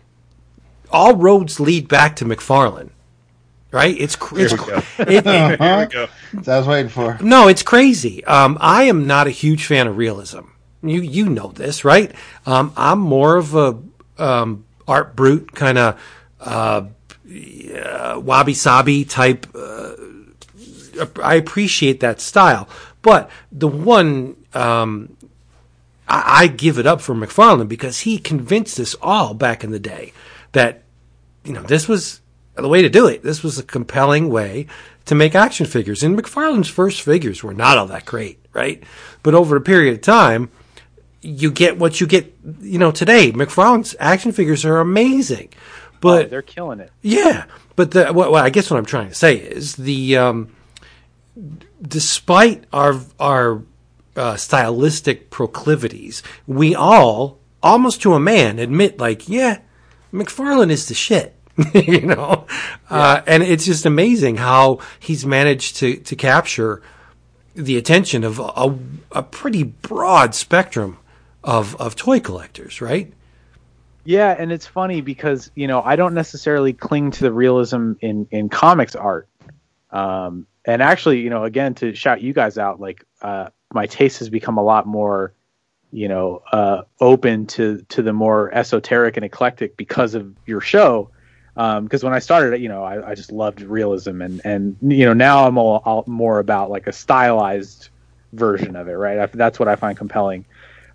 With figures, like the act of taking this thing that exists at a normal size and making this tiny approximation of it is just absolutely fucking fascinating to me. Like, even down to like miniature props. I just, the ways that, and it's similar to like, because you can do this with a brushstroke too, taking some kind of other medium and approximating this real life thing with how you manipulate that medium is just like my favorite thing in the world, right? Yeah. And yeah, like you said, I mean, with McFarlane, like I'm just endlessly, I didn't come up reading his stuff, but he's obviously someone you learn about once you get into comics and in most capacities. And God, the guy's just incredible to me. Like I watched that sci-fi documentary on him recently, and I was like, I'm starting a toy company. I'm doing it. Yeah. But it gets you fired up. He comes in and conquers comics, and all right, I'm going to conquer action figures, toy manufacturing, and it just seems like everything. Love him or hate him. On the surface, Todd doesn't seem like the sharpest tool in the box, but he must be pretty damn savvy because he just annihilated comics, and then he chose to make action figures. He revolutionized the entire action figure industry, right? And it's just like, what is he going to do next? Well, now he doesn't have to do anything next because he's Todd McFarlane, right? But I have this. I have a lot of reverence for Todd on the drawing board, and I also have very much respect for him as a manufacturer of action figures. I did one custom in my entire lifetime, and I made a Savage Dragon out of a Superpowers Martian Manhunter. And I was like, this takes so freaking long. There's I'm not doing it. But yeah, nowadays, you play around with ZBrush and stuff like that and make figures. But yeah, I think I actually still have the damn thing. But there's definitely a fever that one gets when making these things, and the first one leads to the next one, and then you look over your shoulder and you have like 300 customs under your belt. It's like, how did I get here, right? Now you guys know how I feel when I'm playing with Excel and I'm building new projections for fantasy. It's got nothing to do with creativity. It's like, if I create this model, then what if I add a couple tabs and look at it from the divisional standpoint? Add a couple. Let me pull in some historical data and then run a new model. It's like, it just never stops, man. And now it's a graph. Yeah. No, I don't do much graphing. I don't do much graphing, really. Graphing's kind of a waste when you're trying to crunch big numbers to me, but you guys get it now, so you get me. Okay. I gotta say, man, when you start talking about that kind of stuff, I have no idea what any of it means, but I love listening to you talk about it. Passionate about something, that's all that matters. Exactly. Doesn't matter whether I get it, and I may my eyes are gonna glass over, and I'm just gonna nod and be like, yeah, that's cool, bro. But hey, man, if it gets you excited, I gotta tell you guys, because of the COVID and a little extra time at home, I am about a month and a half ahead of normal in my annual football projections process. I've got the whole spreadsheet built out already for the start of free agency. It usually doesn't happen until like April. I'm so excited. How do you explain that to your family when they're like, Dad's got a little extra pep in his step? Like, well, check it out. Some of my projections. Like, do they get it? It's funny. Like they I think my kids just think the computer's attached to me. Because, like, if I'm not podcasting with these fools, or reading like a comic on my iPad, I'm doing something for Football Guys if it's not work. So they like never know if it's work or like fantasy or comics. They just assume like I'm just constantly attached to a laptop or an iPad, you know.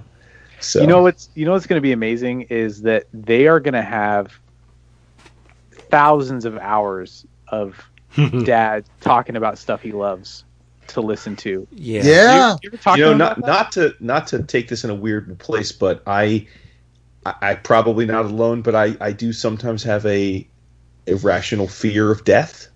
Sure. I mean, I'm sure that's not unusual, but and I'm also a bit of a hypochondriac, so every now and then, like, I'll get some kind of health issue that turns out to be minor, but like, there's a period of time until it's confirmed that it's minor that I'm convinced I'm dying, and I often, when you bring it up, like, I think about that, and I have these fantasies almost of like starting a video diary of trying to like do 5 to 10 minute videos that cover every subject they could ever want to know about me or life, or you want to impart wisdom on them. Not dissimilar to like the Superman movie, right? Where he had the crystals and he could like, this is what you do when you get pubes, son. You know, it's like, and it's like, and then obviously I'm always happy when I find out I'm not dying. But then I think like, oh, I guess I don't need to make those videos now. You know. Love you 3000. Yeah. Yes. Hopefully you live long and continue, you know, to prosper to the point where there will be just a holographic projection a la Man of Steel that you can, you know, pass down, and they can be like, Dad, how do I shave? You know. For sure. Yeah. Now listen, I don't want to try and sway your decision-making process on this humanoid deal. I know you already did count. You're already halfway through your second idea, but you still got a third idea you got to do, and it would just be an affront to all things karmic if you didn't at some point in your career, and I know you're a young dude so you got lots of time, of doing something that pulls in your love of hip-hop and hip-hop culture into your storytelling, because like I know you're a fellow fan, and I said it at the beginning, but for those that don't know, I wasn't kidding. Like, you actually were, I mean, in as much as one can be, as close to being a professional breakdancer as there was such a thing. Dude, So, I could not stop watching the reels with you pop locking. Oh yeah, that was just I absolutely loved. I'm just sitting there and I'm watching it. I was in a meeting this morning. I was like, yeah, I'm just gonna keep watching this. This is great. Thanks, man. Yeah, you know, I realized like I've been doing it for 20 years now. Like I'm gonna turn 36 next month, and I started when I was like 15, almost 16. Yeah. I met a guy at a Boys and Girls Club thing who was about the age that I am now, and he was like one of the counselors there. You know, I grew up poor and, you know, single parent household, and it was kind of like there was this thing called Night Court that you could go to at my old middle school that was like a, you know, Boys and Girls Club sponsored basketball night. And I didn't play basketball, I wasn't good at it, but it was something to do, and it was free.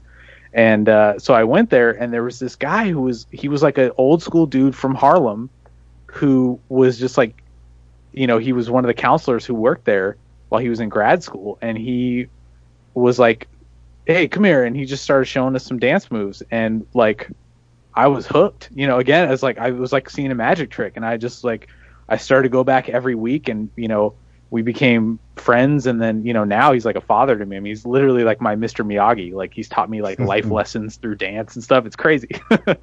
And and I got really heavily into it. I used to compete, and I taught classes, and I would do performances. Actually, you know, at one time I did a performance for Nike, because, you know, the world headquarters is in my hometown of Beaverton, Oregon. And it was to show off like some new line of clothing they were pitching to their internal people or something. And they brought in, you know, they had auditions, and so there's me and some other my b-boy friends did it. And then the woman who was choreographer, or, you know, in charge of it all, brought in a couple of people from LA, and one of them was Katie Lotz, who plays White Canary on yeah. And yo, she can dance. Like, she's got head spins, man. Like no joke. Like, she doesn't, and she dances like a true like breakdancer. Like, a she beat girl, like a b-boy. Yeah, nice. Yeah, like, she doesn't seem like she learned it in a studio. Like, she like knew what she was doing. And then I was like, it was her and this other guy that came up, and you know, I was very heavily in the scene here in town, and I was like, hey, we go to this place called the Goodfoot every Friday night for like a soul night. We all, a bunch of B-boys go there, get down. If you guys want to come, let me know. And they were just like, thanks. And I was like, all right, I'll just go fuck myself then. Cool. So you're, like you said, you're about to turn 36. So Breakin' came out like either right before you were born or like you were a baby. Yeah. So was there a point once you got into breakdancing that you guys peeped those films? Do they mean anything to you? Oh yeah. Okay. I mean, so I'm just the right age that like YouTube wasn't a thing for me as a kid. When I was growing up. Right. You were doing you were doing the video, the DVD video VHS type of scene, right? Yeah, 100%. Like, and it was specifically the kind of dancing I do, like the funk styles. Pop in the robot locking, that kind of stuff. Like, it's like for a long time it was like the bastard stepchild of anything breakdancing in terms of like competitions. It was like, oh, the poppers, right? Or like you get a breakdance video and it would literally be like a 2-hour video and you get 5 to 10 minutes of popping on it, right? So it was this like hunt to try to find any footage whatsoever. And then, dial-up was still a thing, so it would be like, oh, there's a battle, Bionic Man battled DeVee and Rodenheim or whatever. So you'd find it and you'd spend, 6 hours downloading it, and then you'd be yelling at your sister, I'm on the phone, like, don't hang up the phone. And then, we'd all pass around that footage or whatever. And, now there's TikTok and, all that stuff. But, yeah, so it was definitely like there's a lot of analogous stuff to like it felt like digging for back issues or like searching for that one gem in a bin or something. Sure. But no, go ahead. Oh, sorry. To answer your initial question, I would like to do something with it. I don't know how it would fit in.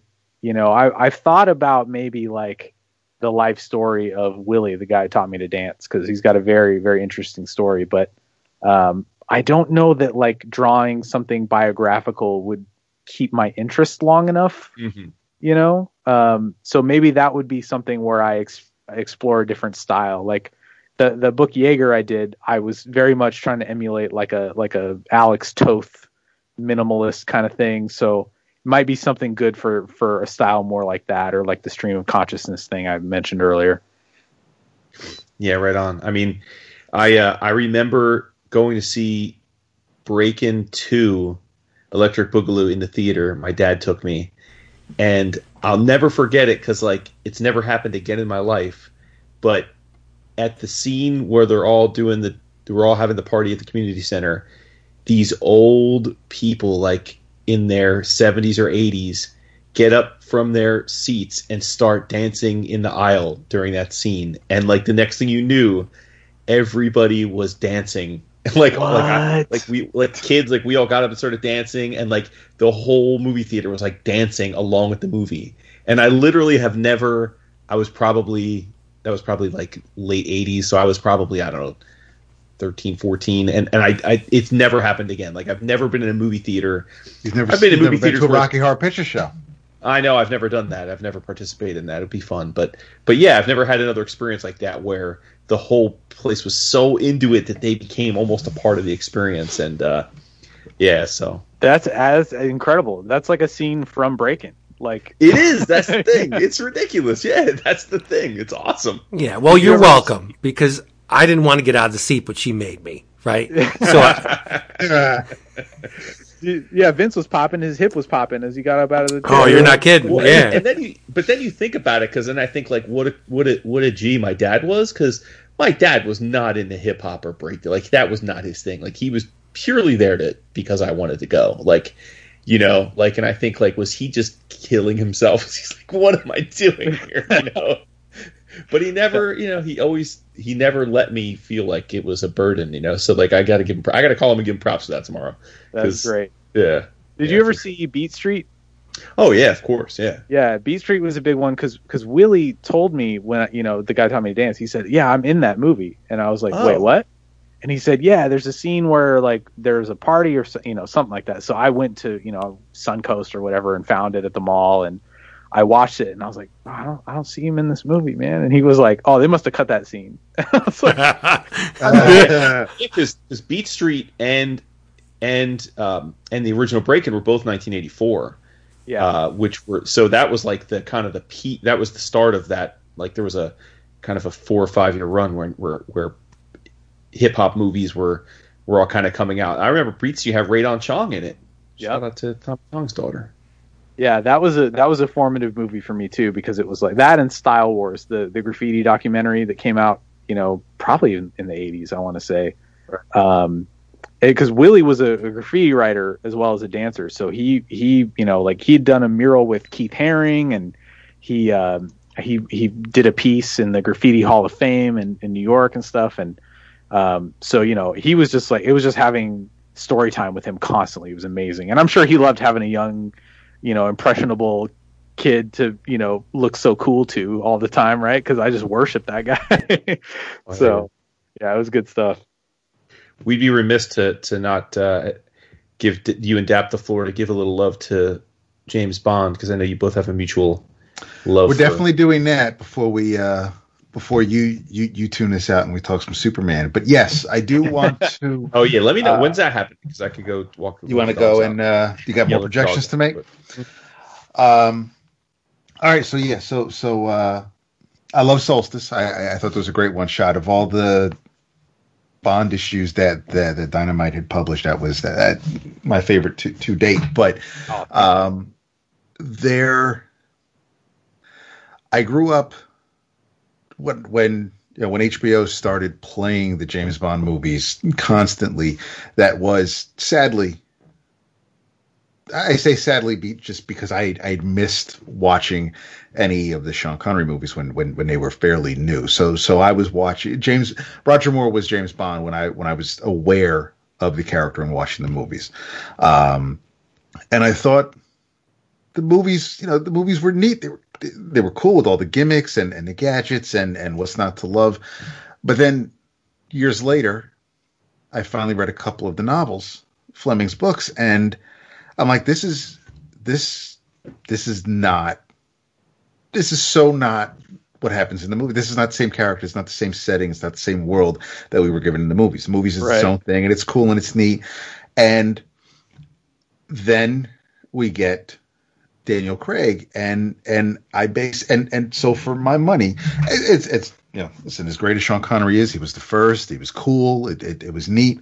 But for my money, when it comes to the James Bond we see in the movies, nothing so far beats Daniel Craig for me, because that he is the closest I feel to the source material. He's the closest character in the movie that actually reflects the James Bond from the novels. So who is your favorite Bond? Where have you, what did you start with? What is just how do you feel about the Bond franchise in general?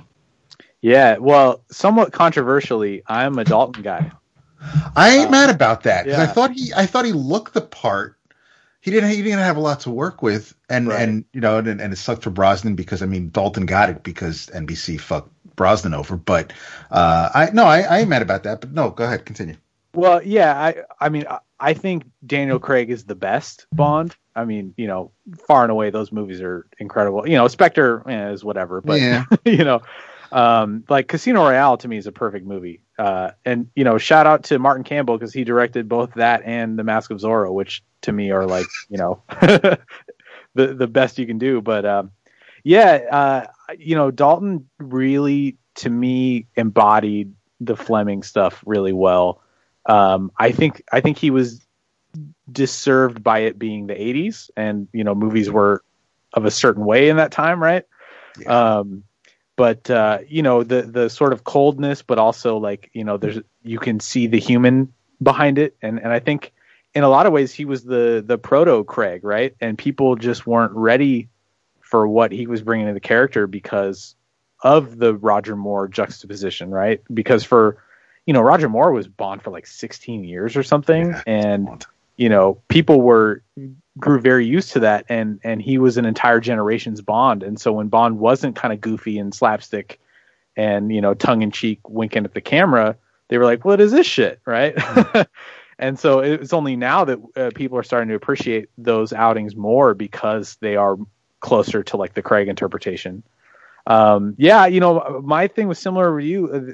TNT or TBS, I don't remember which one, but they would do like the 7 Days of Bond every time a Brosnan movie would come out. So that was what I, first started seeing.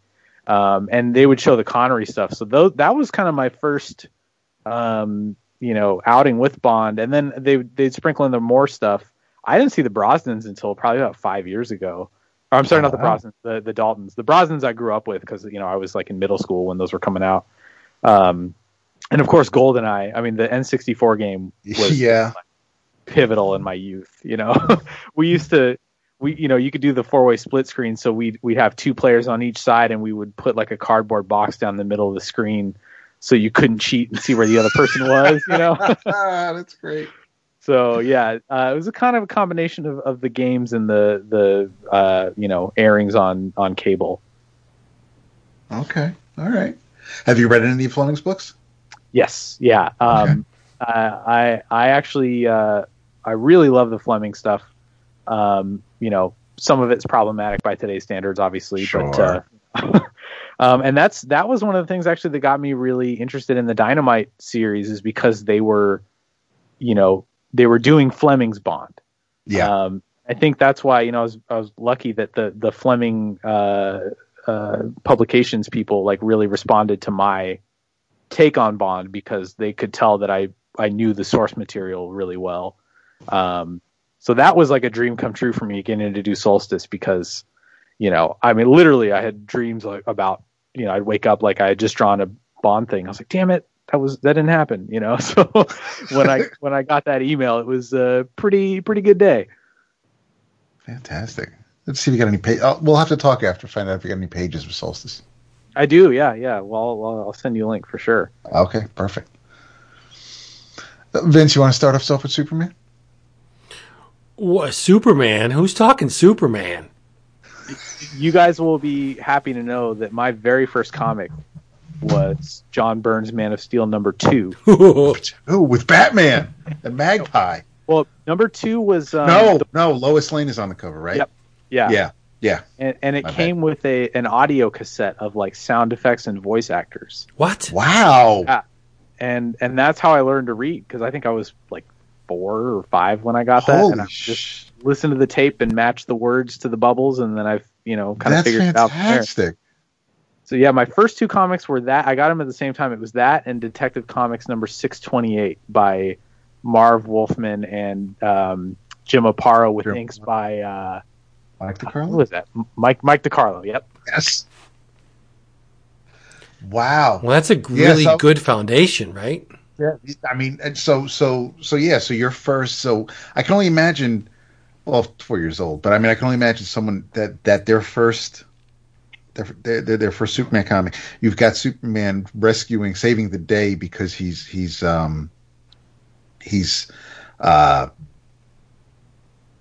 that's the issue where he's saving the shuttle, right?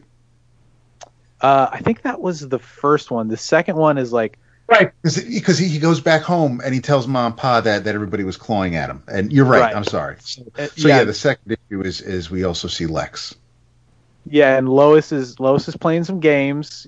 She's got the little oxygen tank under the seat of her car, and she takes a spill over a bridge. Yeah, that's right. Yeah, because Byrne just must have seen Superman the movie. Right. And it starts off where he's flying around, stopping, he stops like a robbery or something, and then he goes to somebody with a boombox and like turns it down with his pinky. Yes. I'll never forget that panel. Right? Yeah. To this day, I can't stand loud music. Wow. So all right, so you started with Byrne, so you didn't even bother with any of the Kurt Swan stuff. You didn't. So I mean, that's. I know it. Vince has mentioned that it's Byrne that brought him to Superman, so he didn't really. I mean, with the exception of actually, Vince, I don't know. Were you? I know you've mentioned, of course, the DC Comics presents stuff, but I mean, did you go back and read those after the Byrne Superman, or did you read any of those when they were coming out? Actually, my first Superman was a Kurt Swan, which put me off Superman for a long, long, long time. Then when I when Byrne came to DC, sure, plugged me in with the character, and I loved it. So I went back, and what I could find was, the Neil Adams stuff. And, I bought the issue with Superman breaking the chains, that famous Neil Adams cover. Yeah. But no, Superman has always been, Byrne has been pivotal in my love of Superman. He's responsible for the whole thing. If Byrne had never touched the character, I don't even know if I'd be a Superman fan, to be honest. Now, what was it about the Kurt Swan stuff that turned you off? Was it just the zaniness of it, or the Oh no, I liked the zaniness. It was the barrel-chested, clean-cut, blocky, the cleft chin. Yeah, Superman. Kurt Swan's Superman is the superpowers Superman brought to life. He's rectangle. And I just know it was very stiff, and now I have more of an appreciation for Kurt Swan, but I'll be honest, really not all that much. He doesn't take chances. He's very realistic in his translation of the style of realism. I don't know. But Byrne, wow, he made me a lifelong fan, as he did many people, right? Yeah. They knew what they were doing when they brought him over. It's as such a little kid, it was just given to me, right? Like, I didn't seek it out, and I had no concept of what Superman should look like other than the Christopher Reeve movies, which I was glued to as a kid. So, between that and then this very recognizable, like, representation of him in this comic, like, it just, like, to me, that was what Superman was, right? Right. Like, and so as I got older, it really did form my opinions on, like, how I like Superman to look. Right. I'm very picky about it internally. Like, I don't usually say it a lot, but, like, if the curl is wrong, or if it's on the wrong side, or the collar comes up too high, I'm like, ugh. and John's Superman is Christopher Reeve. He's bulkier, and he's built like a brick shithouse. But look at the face. That is the logical progression from Christopher Reeve in real life to an illustrative version of this dude. And it's for me, he made Superman sexy. And I'm talking the masculine aspect of Superman. Lois is gorgeous. She's annoying, but she's gorgeous. Like, even Magpie was super hot, and I think she is. And but when you get to, like, and from there, I followed Superman wherever he went, right? And I think that the next real big blip on my Superman radar was Tom Grummett. Oh, yeah. Right? Okay. Yeah, because the Adventures of, and then you had I'm jumping ahead, but Ordway and Byrne just instigated a revolution with the character. I don't think you can overstate Byrne's importance to the character of Superman. They may try and obfuscate it and say, like, oh yeah, it was a very, very fertile period in Superman's history. No, it was the Big Bang for Superman, as far as I'm concerned. They're still mining it. Oh yeah, constantly. Yes, they of course they're also the Snyder's movie borrowed from Birthright and what Jurgens and everybody built on, but you also got to tip the hat to Kirby too. Because a lot of the stuff that Ordway and Byrne did later on, that's all Kirby. The whole mythology of what the Newsboy and what they did with Jimmy Olsen, what Jack did with Jimmy Olsen, it's all in that run. But anyway, we're straying from the mark here, I think. Anyway, but wasn't the Man of Steel miniseries that Byrne did? That was sort of the first. Wasn't that like the first attempt to sort of contemporize the character, like, since exactly what it was. Inception? It was his 50th birthday. DC was like they had just had the crisis, so they were looking to they wanted to make him current, make him relevant in the 80s. He was a relic for all intents and purposes, and DC basically just wanted to breathe some new life into him, and they kind of did it across the board. They did it with the Trinity, because Frank had year one, where that happened within. No, that was Batman number 404. So there was no big event, there was no miniseries, there was no relaunch. It was just it was Frank did that, and then from there, Starlin or Collins took over the title for a little bit, but and then Perez and Potter were able to reboot Wonder Woman. But DC wanted to do something fresh and new with the character, and Byrne had no problems humanizing him a bit, because even he was he's talked about it. I mean, he mentions it briefly in the foreword in the hardcover, but there were definitely things he had planned. I mean, he was on it for less than 2 years. It wasn't because I don't even think he got to issue 22 or 23 of the main Superman book. So he didn't get to do everything he wanted to do. And a lot of that was, I think, editorial, and I think there was some miscommunication or things that Wolfman had planned with Ordway to do on the Adventures book didn't really jibe with what Byrne had planned. So I think it just became too much of a headache.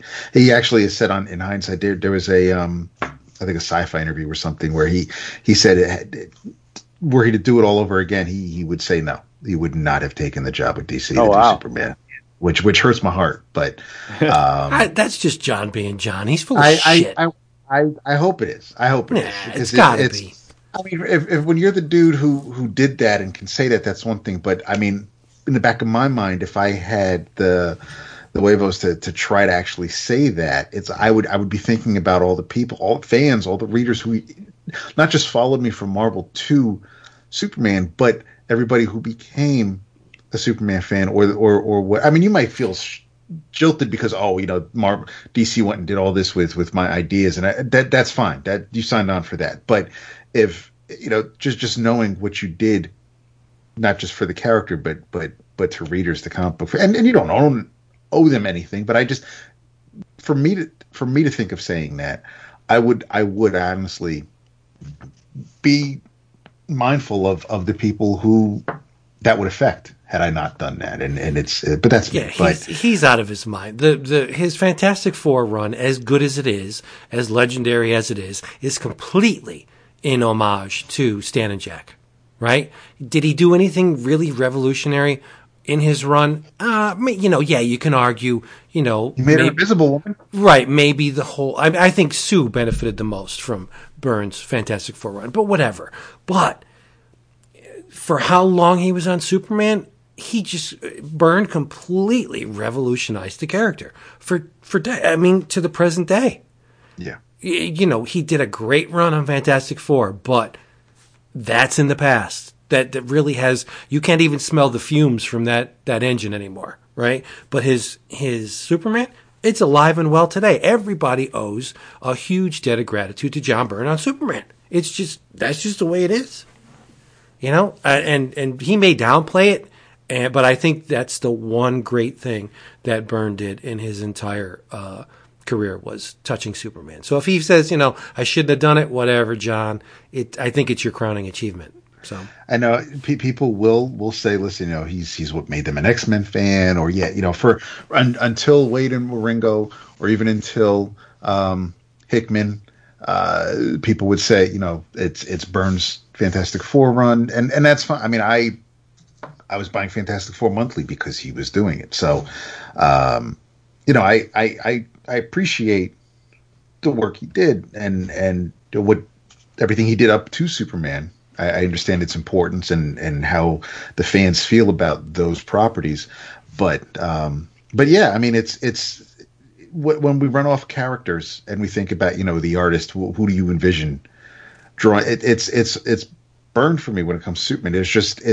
I was a fan of the character before Byrne came on, but it went up a whole bunch of notches when he showed up. Yeah, because it was it was no longer so silly. It wasn't like, so here's, before Byrne, Superman could move a moon back into its orbit. And it's like, when you think about the science behind that and the physics and how would you not just go through this satellite, this star, this moon without, being, and how well all the other gravitational pulls, like Byrne actually applied logical thought to what the character was doing and humanized the supporting cast, and not everybody was looking at him all wide-eyed and turning a piece of coal into a diamond. It's the whole thing with the invulnerability because of the, like Vince pointed out a couple weeks ago, Maz sitting there talking about how your suit, your clothes don't get ruined or damaged because the closer they are to your skin, the more protected they are. I mean, Byrne just made sense of a lot of what prior to him taking it on, a lot of the readers just took for granted because it's Superman, and you just shrug because that's the answer to everything. It's just, it's Superman, so you're just going to go along with it. But Byrne actually made you think things through, and he made the character smarter, and I appreciate that. But that's not news to anybody, and we're completely not letting him talk about. Oh no, man! This is what the people want. This is yeah, I don't think anybody asked for this. Yeah. You'll have that. Wait, you mean the audience has never heard us talk about Sean Byrne Superman? Well, not for at least 3 episodes. Yeah. But here's the cool part of this whole shindig: you're going to actually hear our guests doing in your travels, because that's what time it is, right? This episode has been brought to you by Discount Comic Book Service, DCBService.com. Get your books, get them fast, get them delivered straight to your door. Ding dong. Someone's bringing me comics. It's the most amazing thing in the world. DCBService.com. Go there if you want to save. I stumbled upon this book, and wow, it was... I just had such a great time with it. It's the first issue of a miniseries. I'm not completely sure how many issues, but it is a miniseries. It's published by IDW. Written by Andy Eschenbach, yeah. And Brian Level also wrote this thing. Art by Kate Sharon with Micah Myers on letters. It's a little thing called Chained to the Grave. I took a chance on it. It's a Western. I love Westerns, right? But this is a really avant-garde Western. It's about a dude named Roy Mason. And Roy's dead. That's a bummer. Yeah, he took a job working for transporting gold or something for an employer, but it turns out the employer was a thief. A bad dude. And so Roy decided, why not steal from a thief? And the big bad found out and killed Roy, shot him in the head. And so, Roy was put to rest. He died and buried. But Roy's wife, Cora, just could not live without her man, So she paid someone known as the Thunderbird. This is a Native American shaman woman named Dateste to magic her husband back to life, right? So the opening scene in the book's really cool. Roy digs himself out of the grave. He's got half his head missing, and he's for some reason he's chained to his gravestone. So he's dragging the gravestone. He's totally disconcerted. He's messed up because the guy just came back to life, pulled back to reality. And he gets home, and the wife's like, "Oh, Roy, baby, honey, did I miss you?" And she starts taking his clothes off, right? And she's on her knees in front of him, and the kids walk in. Yes, they have kids, of course. Janie, Sue, and John. They're like, "Oh, Daddy's home. What took so long?" Like, they were all in on it. They knew that Mom had paid someone to bring Daddy back. And Mom was like, "I sure missed my husband so bad." But behind the scenes, right? The Sound like Blanche Devereaux right now. I'm sorry. Yeah. Behind the scenes, the big bad is really not happy at all that he lost his gold, especially from someone under his employ. So he pulls in the Wolf sisters and their lupine brother. Meanwhile, that lady shaman, that Dateste, it turns out someone has kidnapped her grandfather, who's also a shaman, and they also have his powerful magics. Well, it turns out it's the big bad, right? So Roy's like, you know what? Shit's really going to hit the fan because I guess I did a bad thing from stealing from a thief. So here's the deal. Let's get you, he's talking to his wife now, obviously. Let's get you and the kids out of Dodge. But we don't have any money. So, we're dirt poor. So I got an idea. Let's go down to the rail yard and we'll throw y'all on a train car and I'll deal with the stuff as it happens. Meanwhile, he's dragging the tombstone, right? And so the Wolf sisters and their four-legged brother, they're bearing down on the Masons. And there's, since it's the first issue of a miniseries, I think I can reveal this to wet your whistles for this miniseries. There's a traitor in their midst. Turns out Roy's wife had her husband reanimated so he can be an undead roadmap to all the gold. Oh, nice. Yeah. She's like, well, I don't know where this shit's buried, so I'm going to, bring the husband back to life and let him lead me to the gold. But what with the Wolf sisters flinging bullets around and their werewolf brother doing shit, and Dateste arrives and she's shooting guns and everything, and Roy's got a gun and he's blowing stuff away, and Mrs. Mason takes a bullet to the forehead.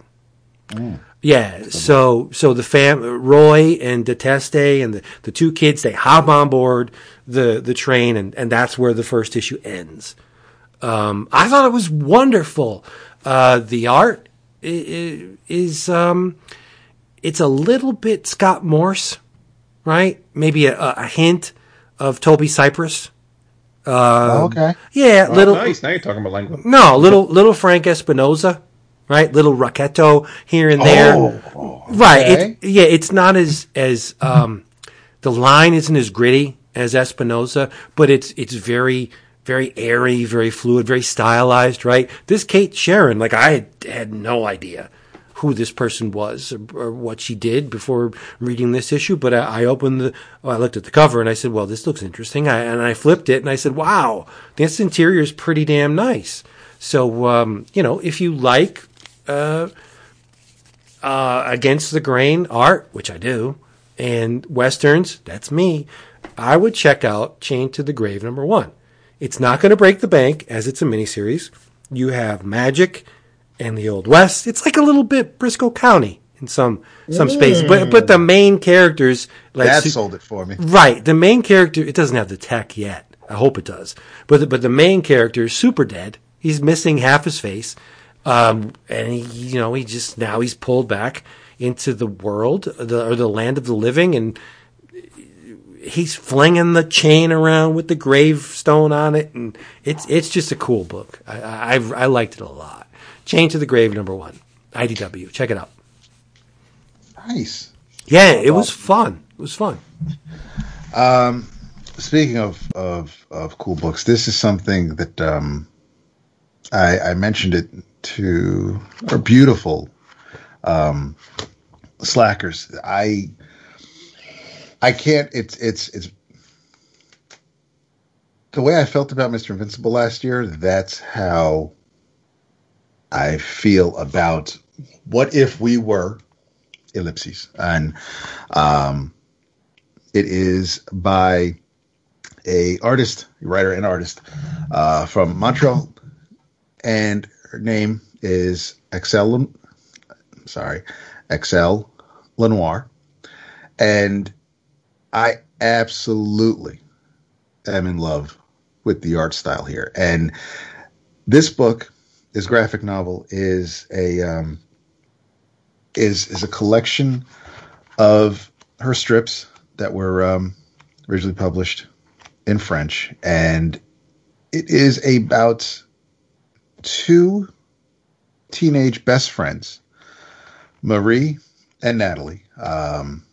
Marie is my favorite. I mean, she's funny. She's quirky. She's not the dumb one, but Natalie is the one with the smarts, and but she doesn't make Marie feel dumb at all. But basically, what if we were is about is that's the name of the game they play, where when they're bored or walking to school or whatever, they play this game where what if we were Vikings? What if we were lost in the woods? What if we were superheroes? What if we were? It doesn't matter. And so Excel draws them based on whatever they're setting. So when they went to the movies to see Twilight because they'd never seen it, and yeah, so what if we were magical creatures? And they're drawn as dark elves, as orcs, as dragons, as goblins, and they experience what that would actually feel like. So if they're dwarves, now they've got a beard, and there's these two teenage girls trying to deal with, and it's not like that.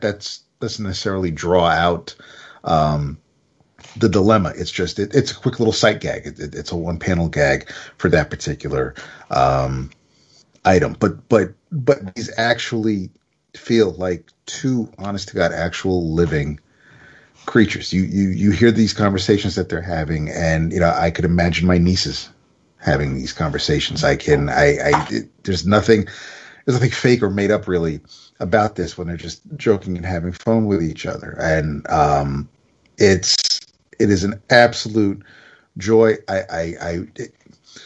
It's a bummer that this was released at the very end of 2020, because now I have to hope that Secret Passages, her next book, which is currently being published, well, not being published, but she's releasing pages on her Patreon, which I read this and I immediately subscribed to. So Secret Passages should be out in 2021. So Excel's definitely she's gonna find her place on my classics for sure. But this is something I, without a doubt, recommend to everyone, regardless of what you're into, whether superheroes or westerns or whatever. It does not matter. The art style is fantastic. The writing is great. It's just one of those things where I read it and I legit felt good when I was done with it. It blew away everything else I read up to that point. It's what I keep thinking about since I've read it. And I mean, it's done. I mean, there will be another volume eventually. I found out after the fact that her previous book from IDW and Top Shelf is Camp Spirit. That came out earlier last year. I missed it, so I'll be getting it real soon. It's in my cart on In-Stock Trade, so I mean I'll end up with it. But I am absolutely watching her from here on out. Anytime I see her name, I'm there. I cannot stop thinking about this. The art style, really. I love the way she draws these characters. And it's not like the strips aren't like done in one. There actually is. You do see some progression in these girls, but as they're getting older, you're seeing them mature and grow, and they go away, because I think the first strip is from 2016. So you've seen them go away for the summer and then come back and catch up a little bit, but you have their pages from their diary are sprinkled in here and there, and Marie, I'm not gonna call her a horn dog, but she likes boys, and she keeps joking with Natalie that is your brother still married? You still have those kids? Because he's really cute, and she'll keep joking about that.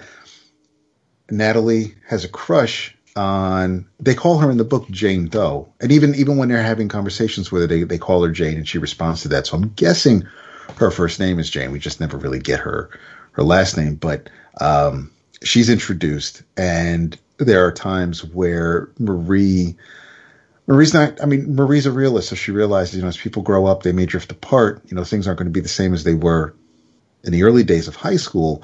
But she's not so much worried that Jane is going to take her best friend from her, but she's aware that relationship, may change somewhat, and there may be times where obviously Natalie's going to want to spend time with Jane, and Marie's not going to be a third wheel, and it was nice to see not just these little strip and sight gags throughout this book, but actual acknowledgement of the world around them, and to just, again, it just added that feeling that these are actual,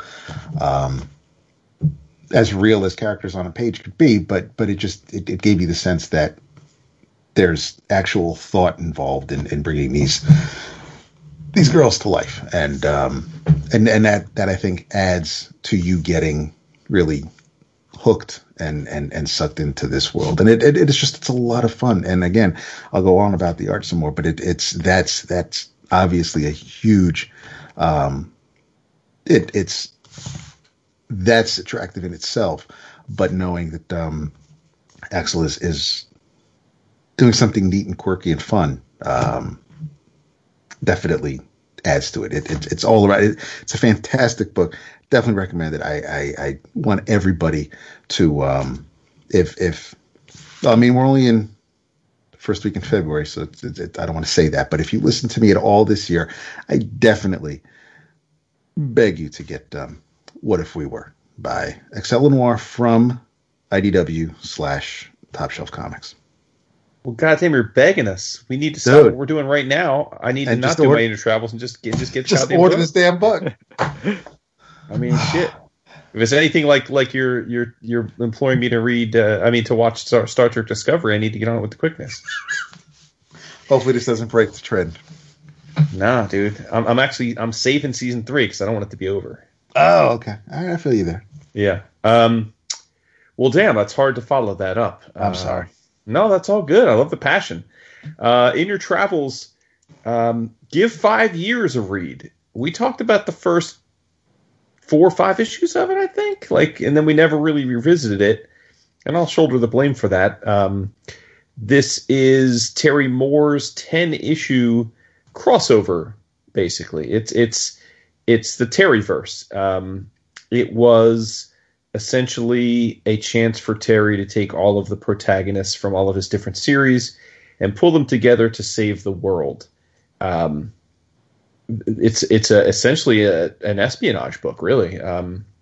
So a lot of things happened over the course of his other books, and where we're left is a number of countries now have in their possession the ability to make the Phi Bomb, and the Phi Bomb is perceived by them as a new weapon of deterrent, where if they have it, they can have a place at the table evocative of the 80s Cold War nuclear arms race. But what they don't realize, and the people that are on the good side of things understand, is that the Phi Bomb can't be contained. If they build it, it'll destroy all of existence, literally everything.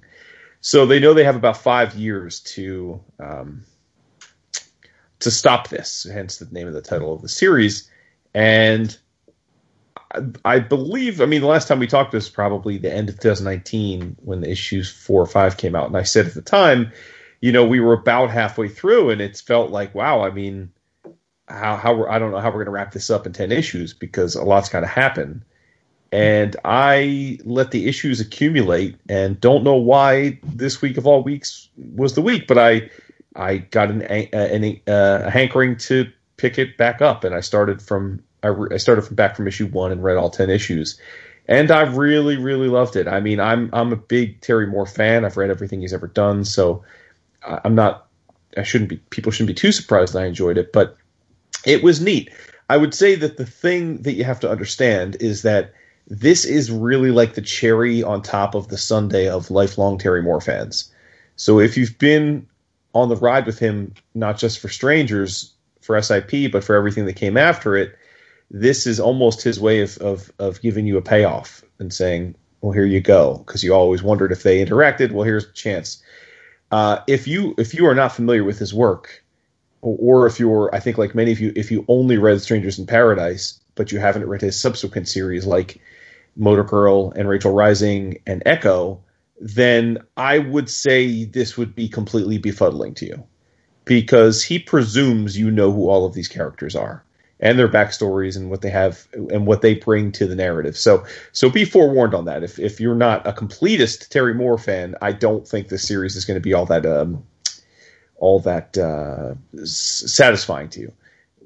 But if you're like me and you have been with him from the start, this was dope. And I got to say, my worries halfway through that it wasn't going to have a resolution were totally misguided, because he absolutely has a resolution. And it was just really neat seeing characters like Zoe, who is a 10-year-old girl that's a 60-year-old woman trapped in a 10-year-old body, and she's undead basically, and Motor Girl and Kachu and Tambi all be essentially part of kind of a strike team trying to stop this bomb from being built, was like a ton of fun. It really was. It was a ton of fun.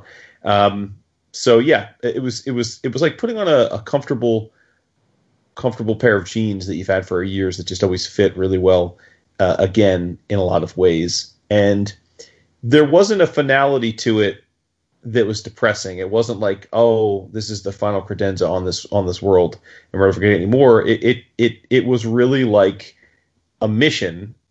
They were spoilers. They succeed in the mission.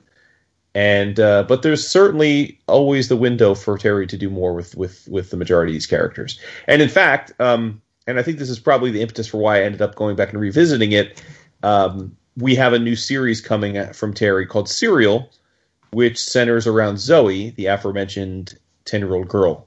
And she was the vessel. She was in Rachel Rising. She was the vessel for a demon named Malice for 50 years. She died as a 10-year-old. Malice inhabited her body, and she lived in basically a stunted form for 50 years and we meet her late in that journey in Rachel Rising. And she is a complete sociopath and incredibly deadly. Like, she can disembowel you and then go and have an ice cream cone. And it's a pretty dark character, but it also lends well to dark humor, and is definitely the kind of thing that I think is arresting visually to see a little girl disemboweling a priest, which we get to see in 5 years. So yeah, two big thumbs up. And the other thing I'll say about Terry, because everything's self-published through Abstract, he does really great collections, and he does them in a way that meets whatever your interest. So you can buy the issues, you can buy the trades. There's 2 trades for 5 years. You can buy a soft cover collection of all 10, or you can buy a hardcover slipcase of all 10. So whatever floats your boat, whatever form you want, he's got your back. So yeah, give it a try. I'm pleased that I remembered to go back, and it's got me really stoked for what's to come with Serial. Nice. I have to remind myself that I'm actually on this call and not just listening to you guys. You're on it. Well, first of all, thank you guys again so much for having me. This has been a blast, and like I said, a nice sort of completing the circuit thing for me in my personal comics journey. So very, very cool of you. I feel like I should mention Count one more time just to do my due diligence here. If you go to www.countcomic.com, you can watch a trailer that I made. You can pre-order the book at Amazon, Barnes and Noble, an independent bookstore locator option on there as well. And then obviously, my first choice would be to patronize your local comic shops in whatever way you can. Since the stuff I'm reading now is stuff that you guys have gone over in depth on the show, I think I'm going to plug a podcast that some guys that I know do, called Marvel by the Month. and their show format is, it's really well produced, and they basically go through every month of Marvel Comics history chronologically and talk about the stuff that came out. They highlight like 3 to 5 books every week. I've been on there a couple times. They've had Tom Brevoort, they've had Matt Fraction. And for me, it was the first time that I read old Marvel stuff. I hear you guys talk about it a lot. And, these were my first like issues of Stan and Jack FF and stuff like that. And, Steranko, Nick Fury and stuff like that. So it's a really fun show. And they talk about the world events that were precipitating at the the month that these comics came out. It's great. So Marvel by the Month. I highly recommend it. I love it. A new podcast for me. I was not familiar with this podcast. I think you'd dig it. I think you'd like it a lot. Sweet. Nice. There you go. Jason does love his podcasts. He does. Oh, I listen to a shit ton of podcasts. This is true. All right. You can't all be elitist snobs like you do. Well, not David. Yeah. I don't want to interfere with my own creative ethos when I speak on something by listening to someone else's perspective. That's a very valid concern. That's why I listen to cooking podcasts. There you go. Hey, everybody. Thank you for being here with us one more time. We would love to thank our guest. Get your asses out there and get count from Humanoids. It's awesome. It made my week better. Made all our weeks better. It'll make your week better. Just get it. Thank you for the wonderful conversation. It was awesome. The door is always open. Let this not be the last time that you are here, my friend. Yes. Thank you. It will not. I promise you that. Awesome. Yay. He's got 2 more books from Humanoids coming, so yeah. Well, doesn't need anything to pimp anything to come on. I mean, shit, Tony's here all the time, But he is actually pimping things now, so whatever. We love them all. And remember, Cheap Comics, DCBService.com. If you want more of the 11 o'clock experience, where do you go? Facebook, Reddit, Instagram, Twitter, all that stuff. If you want to check out our Patreon, we would love a couple more eyes on it. Go to patreon.com/11 o'clock comics 11, no apostrophe. In the meantime, I'm getting my little katana out here because I plan on making some noise. All right, put it there. In the meantime, say goodnight.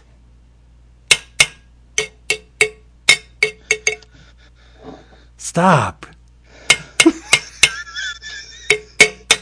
Wait, little tab twapping.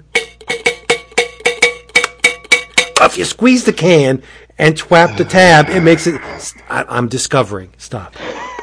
What happens when you get these 8.5% ABV beers in Vince's gullet? 8.5. I think this is what? I'm going to look in here. Why don't they just put it 4.2? This is crap. Oh, wow. Yeah, but I didn't buy this, so whatever. David. Oh. Right? You remembered me. Good night. Abraham, see, this is the part where he cheats. I always wonder if he has like a stopwatch. You don't have to wonder, my friend. He has got a stopwatch. Come on, son. There's no wondering going on here. As soon as he hears me say David, he hits the button, and then he just resets it real quick, and then he goes. Ibrahim, how's Portland? Things calm up around that way? Or what? Yeah, it's a couple square blocks, man. They try to make it seem like this shit's on fire. It's that's why I figured it was like overdone, but Yeah. Do y'all have like a central perk where all the comics dudes go and hang out? Like, do y'all have like a... Steve Lieber used to do like a sort of a monthly gathering at like a local bar or something. I could never make it. I always wanted to go, but and then of course COVID hit and that slowed that down. But that was kind of the only thing. It's funny. We mostly see each other at conventions, honestly. Remember them? That's it for that one.